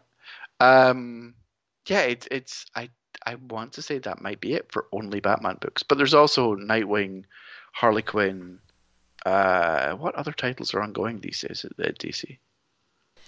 Oh, in the Batman family? Well, Batgirl's still being published. But no, Batgirl's not being published. Oh, really? Oh, yeah, shit. Batgirl's gone. Batgirl's now a supporting character in Nightwing. Oh, Huh. Well, I mean, I saw her pop up there, but Catwoman's still being published. Really, Joelle Jones? Batman, it's not Batman, Catwoman, right? Yeah. No, but there is also Catwoman in addition to that. Really? Yes. There is. I mean, very soon we've got we've got another 6-issue mini. We've got Garth Ennis's Batman coming soon. Oh, right. Yeah, no, but like there's a lot of Batman books out there. Oh, there's the Joker, of course. There's the Joker. That is a Bat family book, if ever there was one. Yeah. I guess. Yeah. Yeah, there's a bunch. Like there's a bunch of Batman books out there now. Well, thank goodness Dark and I guess Metal in terms really of digital, there's also the Batman. The next Batman is a digital first, and there's Legends of the Dark Knight as well. Oh, and there's Batman Scooby-Doo Mysteries as well. Oh, right. Well, which just started last week. I don't know if you know that, but Batman Scooby-Doo Mysteries started last week. I did not know that it had started last week. That's really weird, because I swear there's Batman Superman as well, and Batman Black and White. I'm literally just looking down the list now. Yeah, there's a lot of Batman out there. Oh, DC. Dark Metal taught you nothing. A chunk of DC's current line is Batman. And when I say a chunk, I mean it might actually be as high as a third. I believe it. I mean, there's got to be times where I wonder if someone's ever compiled the pie chart percentages by year of, like, you know, how many DC titles were Batman related or had Batman in it, you know. I feel it's got to be like the highest now it's ever been. If only because the line is so small now. Right. Yeah. Everything else is contracted otherwise. So, I mean, yeah, we're really high up there. Which is interesting. Again, I tend not to think of you as much of a Batman fan. I honestly tend not to think of myself as one either. Mm-hmm. But, like, I'm really digging Tamaki and Moore's Detective a bunch. I really like the Tom Taylor Batman. I really like Tom Taylor Nightwing, for that matter. Yes, Tom Taylor Nightwing. I think Joker's kind of fascinating. I'm not sure I like it. Right. You were very tossed up about the first issue, so the second issue went different directions or same direction, or you're it's still the same on direction. the fence? But that direction is like, this is really interesting, but I don't know if I like it. Like, it's an interesting direction to go in with a Joker series. Really oddly. You know what it reminds me of, and I feel that it maps to? What? The 1990s Eclipso series by Giffen and Bart Sears? And Bart Sears. Whoa. Huh. You may or may not remember that the long-running plot of that was Eclipso took over a South American country. I did not. While Bruce Gordon was basically coming up with a team to take him down. Right? Right. So Joker is hiding in a South American country while Jim Gordon is putting together a team to take him down. What? Really? Yeah, it's weird. It's really weird. Wow. And again, I don't know if it's intentional or just this weird thing. Yeah, it's odd. Like, I think I'm enjoying Batman, Catwoman. I can't really tell. I know that of all the Tom Kings going on right now, it's like really the one I'm enjoying the least. Oh, really? Between that, Strange Adventures, and Rorschach? Yeah. That's 3 books, wow. Yeah, I mean, it's like, what, 3 issues in, 4 issues in? It's 4 issues in. Okay. So, I mean, as a lapsed Batman reader, what's it like? Is it very much in the same, is it like picking up those fabled last 8 issues of Batman? I can believe it is those last 8 issues of Batman. However, to say it's picking up is not true. Do you remember the Batman annual he did that was like a flash forward to like old? Oh yeah, definitely. Mm-hmm. So it's a sequel to that, essentially. That it's set in the future, or it's set in the future, and also set in the present day, and also set in the past. Ah, okay. There are 3 overlapping timelines. And even within those timelines, he cheats. Oh, nice. A somewhat complicated narrative to follow to an extent. But there is a future where Batman is dead, and Selina is basically taking care of business, and their daughter is... I want to say that she's Batwoman. I could be wrong. She might be calling herself Huntress, but she's definitely wearing a Batman outfit. There is the present day, which is the Phantasm from the old movie. Is the quote villain. Mm-hmm. And then there is stuff in the past beyond that that is sort of Joker focused. It really should be called Batman, Catwoman, Joker as well. Oh, really? It is clearly a Joker story as much as it is a Batman or Catwoman story. Huh.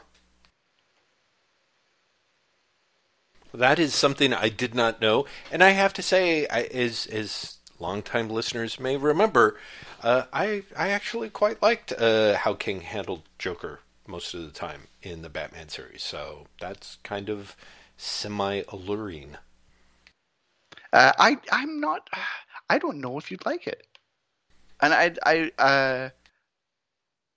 I suspect you would appreciate it more than like it, if that makes sense. I think that does make sense. I think there's things that you would admire, or things that you'd be like, well, that's very interesting that he's doing that. But I'm not sure if you'd like it. Mm-hmm. And as I said, like for me, it's the least successful of the three books he's got going on right now. I think Strange Adventures is great. I'm really enjoying Strange Adventures. And I think Strange Adventures is going in odd places that I appreciate. Rorschach, I told you about this week's issue of Rorschach. Oh, yes, you did. Yeah. Mm-hmm. Like, Rorschach is nuts. Mm-hmm. Mm-hmm. Rorschach is a genuinely odd book in a way that I really appreciate.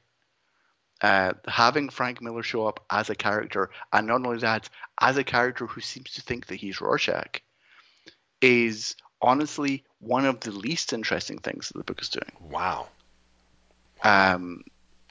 But both Rorschach and Strange Adventures feel incredibly like King is doing the thing that he's been done in other books, which is he's almost doing automatic writing. Like, right. He's not filtering himself, mm-hmm. but that he's specifically writing about the political landscape of the last 2 years. Like, they feel, very, very, very, very, very much responses to, like, the last 2 years of the Trump presidency. Sure, I can see that.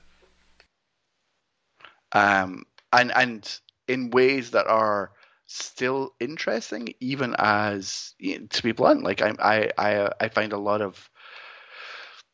the idea of a lot of that art to be exhausting, if that makes sense. Like, I feel like I am already preemptively exhausted by seeing people's, yes. This is my grand theory on the Trump years. Right. Art. But there's something about the messiness of what King's doing and the ways in which King is doing it. In both these books, I think it's incredibly obvious in Rorschach, and I think it's less so in Strange Adventures. Strange Adventures also is clearly being filtered through him working through, honestly, the response people have had to him in the last few years. Strange Adventures is to me at least as much about people's response to their idea of Tom King as it is anything else.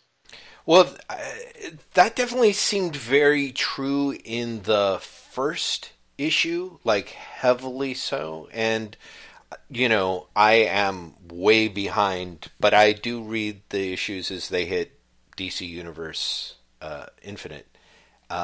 So, which I think means that I'm at issue 4 or 5, and it almost for me has a certain Tales of Scheherazade kind of feel to it. Like every time I'm like, okay, I'm going to give this one more issue, and then I'm probably going to stop reading, and then I'll read that issue, and they'd be like, I think I like that. Maybe I'll give it one more issue, But I can't. I'm curious what you think when you get to issue 6.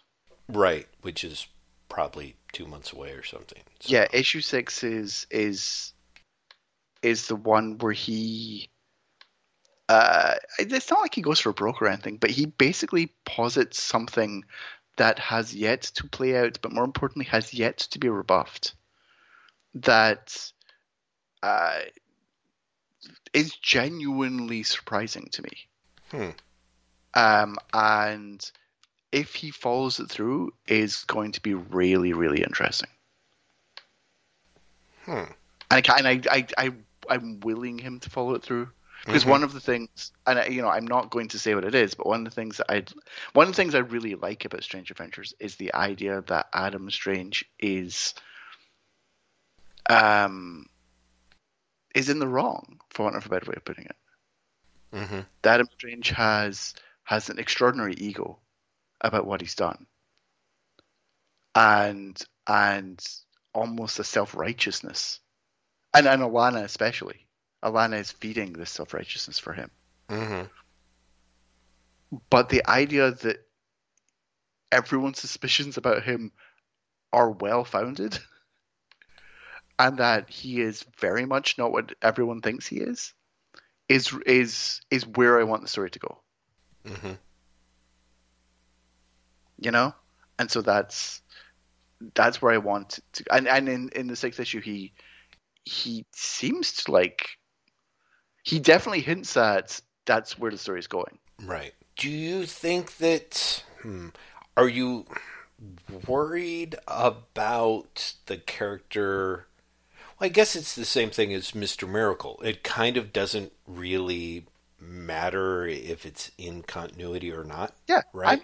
I'm not worried about the character surviving or coming out unscathed because it's a fucking comic character.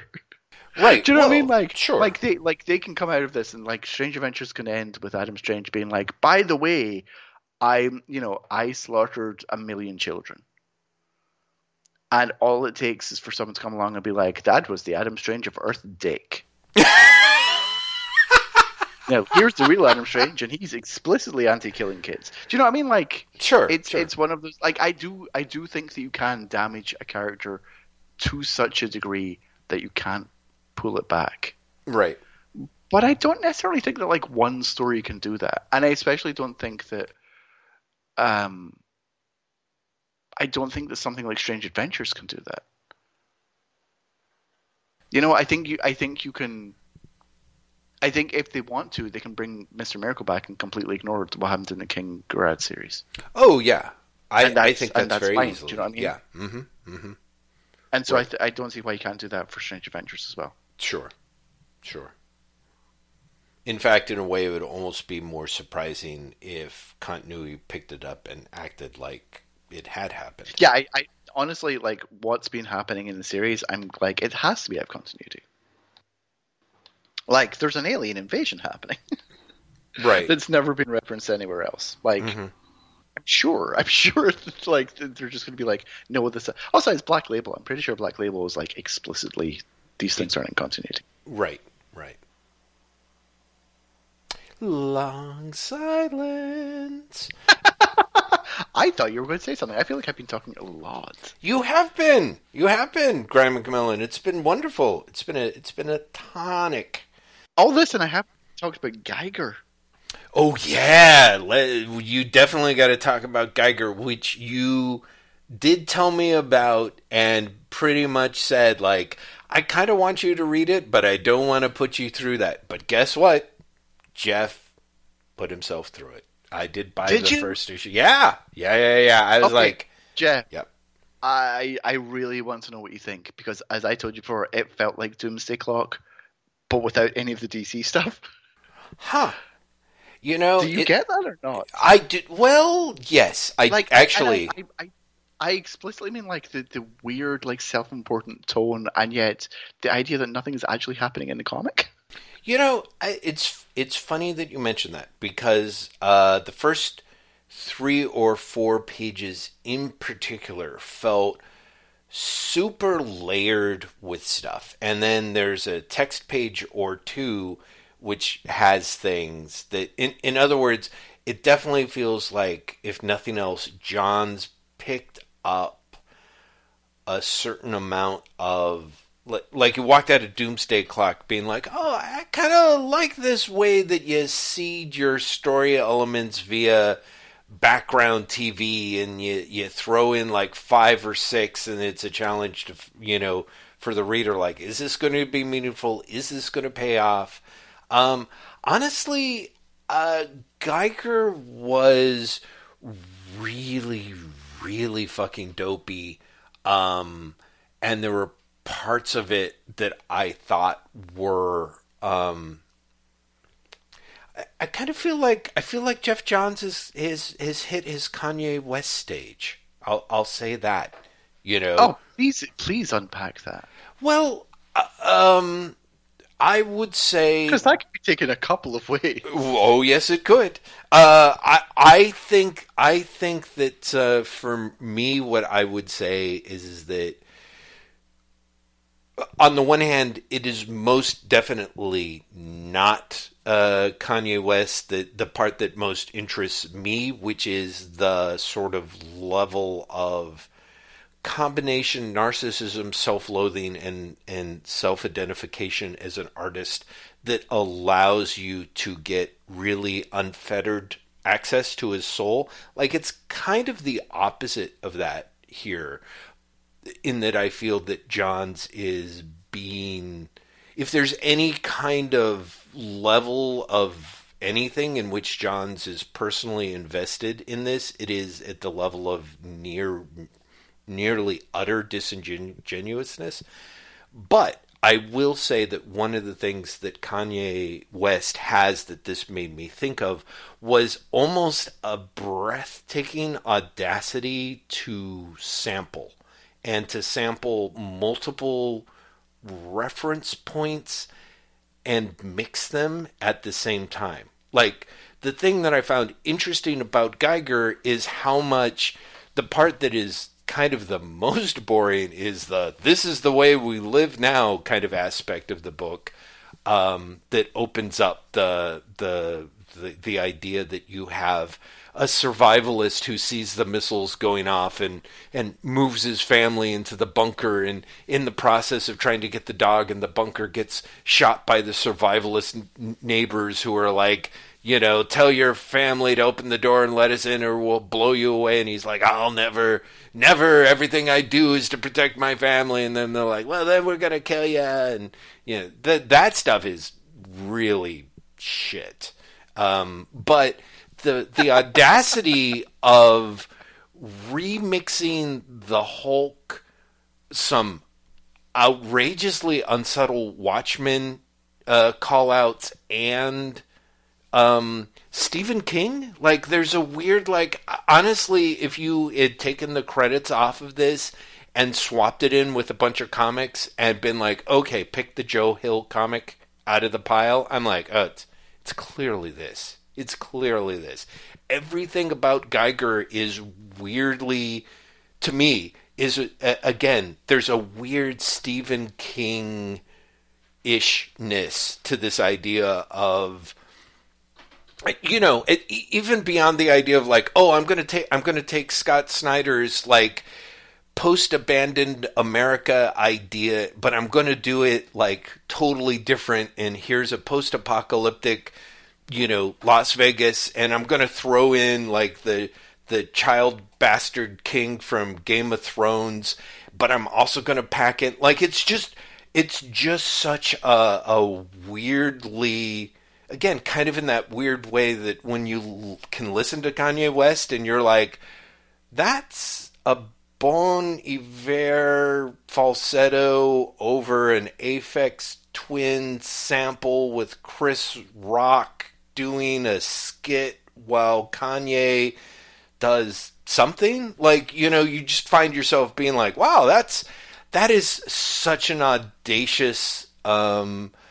blend of pop culture, you know? Like, it really is in a weird way that feels, that I don't want to say feels in any way, it's the opposite of original, but somehow kind of all but, I found, sort of almost semi-charming for how transparently tasteless it is. Dude, seriously, Geiger is a stupid fucking comic, but it's a stupid fucking comic that kind of, I don't want to say comes by it honestly, but ends up moving into that realm of, it's so bad it's entertaining. Like, it's a fucking trashy read. But Geiger feels like someone read Undiscovered Country by Charles Soule and Snyder. Yeah. And then thought, no, needs more what? Needs more Hulk? Needs more Hulk, needs more Spawn. Yeah, I mean, the Doomsday Clock, I mean, but again, like, it also ends up reading, like, the last scene very much reads like a real, I said this to you, like, off the podcast last time, very much reads like he's just rubbed off his Atomic Knights, like the Atomic Knight reboot. Right. Like, what the, like, it's so funny. You sort of like comes by honestly, and my first response was, this book comes by fucking nothing, honestly. Well, no, exactly. But this how do I stolen every single piece of its DNA? But unlike you, I don't think it's put together in a way that is honestly even interesting. See, like, the most interesting things for me is seeing, like, it feels like I can see John's sweat in his attempt to do something quote unquote different. And for that matter, sweating the attempt to do something quote unquote important or meaningful. Like the scene before the bomb goes off, where the survivalist deals with the neighbors who are like, we're gonna fucking get in there ourselves. And especially with the line, probably his people that started this. Oh yeah, was not only clunky, but felt desperate. Oh, completely. It's just I did not think it was a good comic, Jeff. Oh, I know. I'm not saying that it's a good comic. I'm not saying it's a good comic. I'm kind of happy that you got something out of it. I mean, I was like, how? I mean, getting something out of it is sort of a weird. I mean, it's not Bob Haney good bad. It's nowhere close. Oh God, no. No, I mean it's probably closer to Tarot, or what is Tarot's full term? Yeah, the Jim Ballant book. Tarot, Witch of the Black Rose. Am I making? There we go. Thank you. I was like, Tarot, Witch of the Tarot. No, that can't be right. Wait, was her name Rose? But yeah, exactly. Like it's kind of closer to that level of it, but I don't know how to describe it. Like, but even that had some weird, like, artistic purity that this doesn't. Again, I'm talking about fucking Tarot. Yeah, no, I know, and I think that I can see myself. I don't see myself spending more money on this, but I can definitely see myself checking the trade out of Hoopla when it gets on there and reading it, because it's. I mean, maybe it'll go somewhere. I'm sure it. Part of me is like all this stuff that's seeded doesn't seem like it's going anywhere good. But Graham, I'm kind of surprised, because part of me is like, this totally reads like a 1970s DC comic that would have been canceled after 6 issues, or really in a way like a DC comic from just about any generation, any decade after the 70s after, that would have been canceled after 6 issues. Like, it's 100% like, the backup strip in an issue of Hex from 1983. Totally. Right? It's the work of someone who has heard of but never read 2000 AD, who's like, oh, this is science fiction. Yes, which is to say, like, it strikes me as many a soul who was writing for DC in the 70s or 80s. Like you said, if Jeff Johns is entering his Michael Fleischer period, I'm all there for it. And that is someone who did not read Fleischer at 2000 AD. But I just think, like, sort of is just the fact that Geiger has like about 6 different nicknames. I mean, like you said, it reads like Atomic Knights. It also kind of reads like Radioactive Spawn. You know what I mean? Like, it's like, oh, this is the one Spawn story Todd McFarlane can't tell, post-apocalyptic Spawn.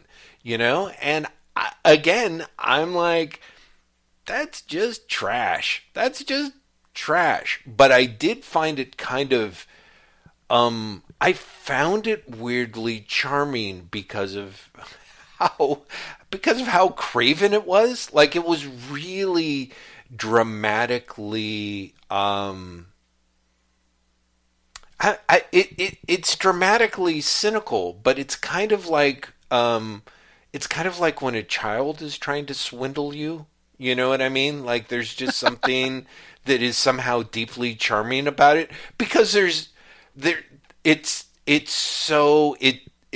watching someone try to be so spiritually bankrupt and fail because their conception of good and evil is about 1.5 inches deep. Like, there's something kind of like, you crazy kids.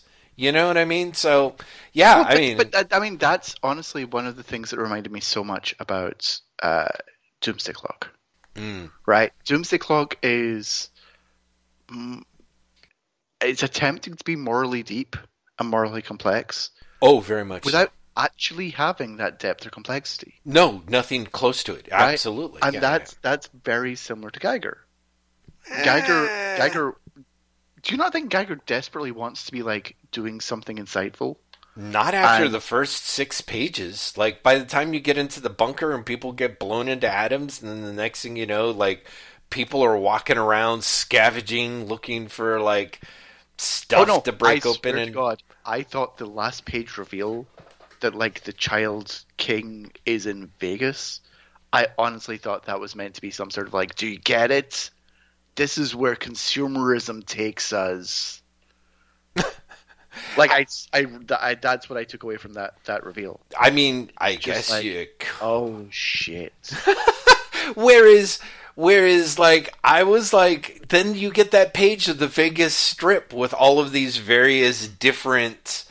Because for me, I was kind of like, wait, this kid acting like he's a king and the old king, and I was like, this doesn't seem very American, you know what I mean? And then when it pulls back and he's in Vegas and in, you know, the Johns' cowardly appropriation of the whatever it's called, the new Excalibur casino, I was kind of like, oh, and then he's got that little map of the Strip, and he's got like his little thing that he loves doing, which is, you know, jotting cryptic names down there. And I'm like, Graham, I have to say, like, there is something to me so charming in the moral paucity of the vision that it was like, oh yeah, like, it's like that map of Kirby and Commandy, the world after the Great Disaster, but like Geoff Johns can only really work up enough quote unquote invention to cover like 6 blocks of Las Vegas. You know what I mean? But I kind of had that thing of like, oh my, like, if ever there is going to be a comic in the 21st century that is going to recreate the Kirby tropes of, here's a villain that's got an enormous head, here's a villain that's got one metal hand and he's going to show how tough he is by breaking a table in half with a karate chop, it's fucking Geoff Johns' Geiger. Like, he's got, like... What's great is you're saying that, and I'm honestly like, you wash your fucking mouth out.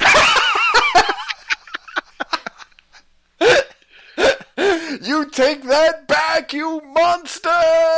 So, yeah, I mean, it probably won't, but I just, you know, like, I kind of had that thing of, like, holy shit, like, wouldn't that be amazing? Like, there's just this thing where he's like, there's, like, 9 different villains, and they're all vying for Vegas, and I'm like, boy, that's so fucking stupid. Like, I really just walked out of Geiger being like, this is really stupid, but at least it was stupid in a way that, again, I found kind of like, huh. Yeah, okay. I mean, that's dumb as shit in a way that I sort of want to read, as opposed to Geoff Johns is like, what if they were Ghostbusters, but from the Catholic Church? Then I'm just like, who gives a shit? Or whatever his previous, like, Image series was, you know? Like, I'm just like, this, it's so stupid. And I don't get me wrong, I'm in no way saying, like, hey, people, go spend money on this. But yeah, like, when it's a fucking Hoopla borrow, or if it ends up in Comixology Unlimited, I'm like, even better if it ends up being one of those Image books that, you know, drops on day and date on Hoopla. Oh man, that would be great. So, this is great. It's like, I'm like saying all this, and like, next issue is probably going to be called, like, I don't know, Child Rapers of the Sunset Strip, and I'm like, oh, I really backed the wrong horse here. Oh no.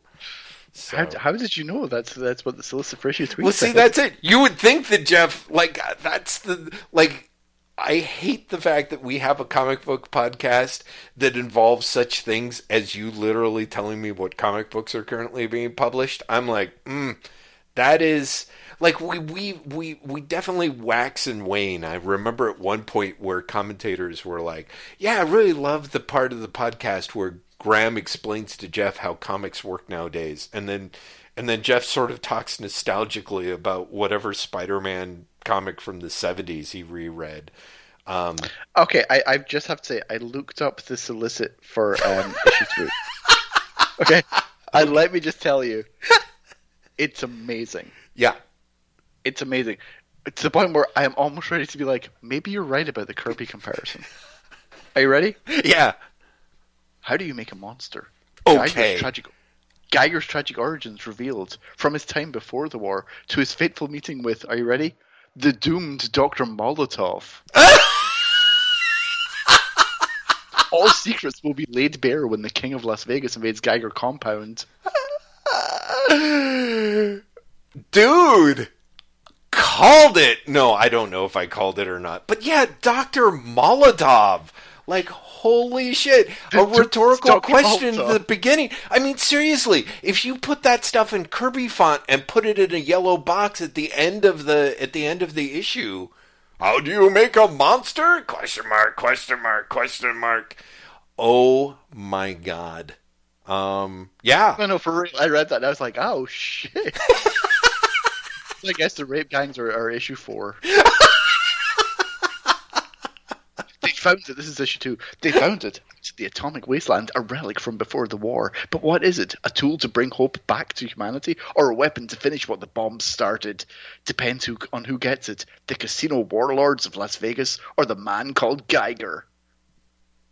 Dude, honestly, again, you're like, shit, am I into this? I think I'm into it. And B, again, part of me is like, that sounds way closer to Kirby. That sounds way closer. What's really funny is, like, I don't think that's backed up by the comic at all. I've got to read issue 1 to listen out, see if that also sounds like Kirby and if it's just crazy. Yeah, no, oh boy. Okay, so no. Yeah. Set in the years after a nuclear war ravaged the planet, desperate outlaws battles for survival in a world of radioactive chaos. Out past the poisoned wasteland lives a man even the Nightcrawlers and Oregon people fear. Some name him Joe Glow. Others call him the Meltdown Man. But his name is Geiger. Mm-hmm. Mm-hmm. See, that sounds good. Yeah, no. Well, but that was also the stuff where I was like, the whole Joe Glow thing, which is so, and the Meltdown Man, I'm like, this is very much like Jeff Johns read The Fireman and was like, oh okay, I get it. I can do that. I can do that, exactly. I can totally rehash Stephen King, but in ways that, like, got it. Like, all you need to do is give your main character, like, 3 nicknames, one of which is kind of goofy, and you're there. You're, like, in the zone. You don't even have to drop a bunch of name brands or something like that, or have a fat man spill food down the front of his shirt, although that is going to be my page opener for issue 5, you know? But I'm just like, yeah, sorry, Graham. I mean, we'll see how these things work out. But issue 2 and issue 3, those solicits, I'm like, they actually sound good. Shit. That's a shame, because I hated issue 1 with a passion. But those solicits were great. To the point where I'm like, am I now going to fucking read this? I know. You're fucking doomed. I hear you. You were so pissed. It's kind of great. I actually am pissed. I'm not going to lie. I'm going to have to fucking read these comics. Just to see if they live up to it. That's the truth. I'll read issue 2, and if issue 2 does not live up to that, then right. I'll give up. You're just like, fuck it. Does, yeah. I'm just... Fuck. Yeah, right. I mean, that's the thing. I kind of think, because part of what I would be really shocked if they did it. Maybe they will. I mean, because Jeff Johns, like, among other things, like, he really, you know, he leans in on the wink and the nudge. And also there's a lot for Kirby that is, you know, it's all about speed and velocity, and the first issue of Geiger was not that, you know. But so part of me is like, yeah, I'll be surprised if they can do it. But part of me is like, I'm kind of part of me is like, there are times where I'm like, I will, as a man who has bought God knows how many copies of Prez #1, there's times where I'll settle for 70s Joe Simon if I can't get 70s Kirby. You know what I mean?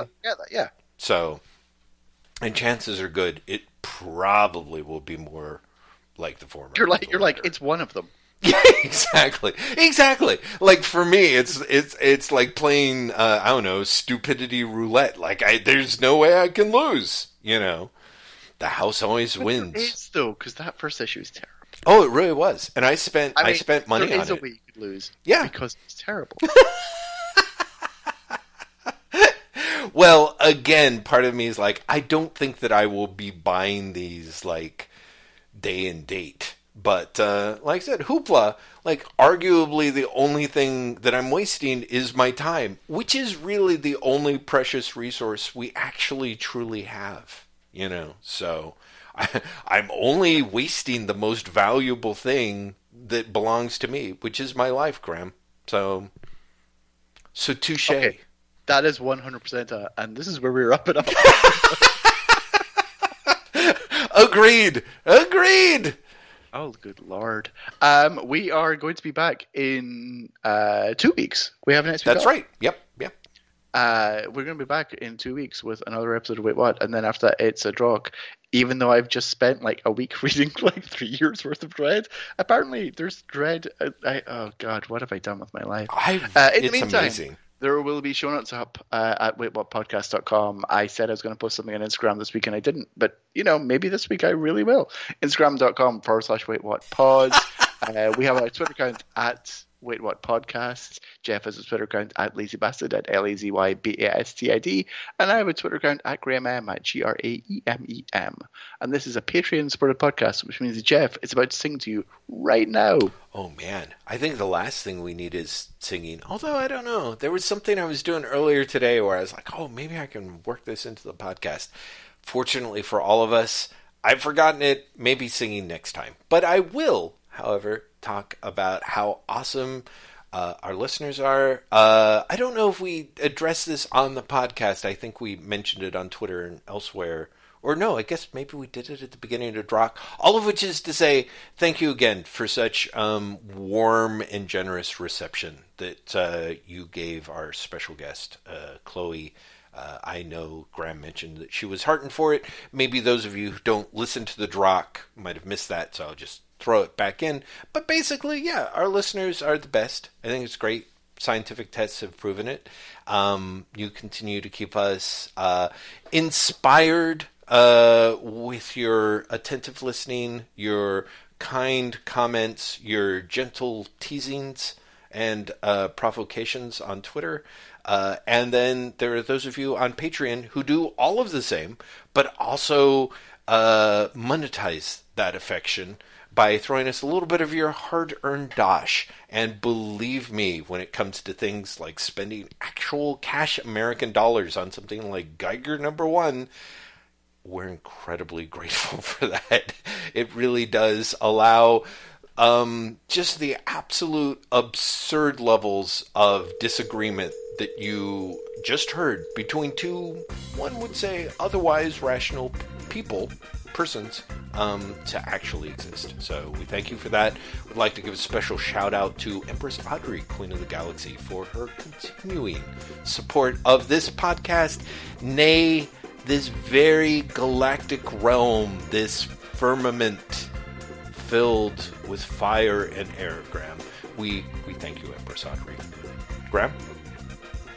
I mean, that was just amazing. You went the extra step, and it paid off. Thank you. Yeah, we're going to be back in 2 weeks. Otherwise, please enjoy your week respite from us. Watch Below Decks. Apparently, it's a really good show. I don't know who's been saying that, but you know that's what you should do. It's all free in Peacock. And what else are you going to do in Peacock? Actually, you should watch the Amber Ruffin show if that's... Yeah, never mind. We're going to be back in 2 weeks. Otherwise, bye!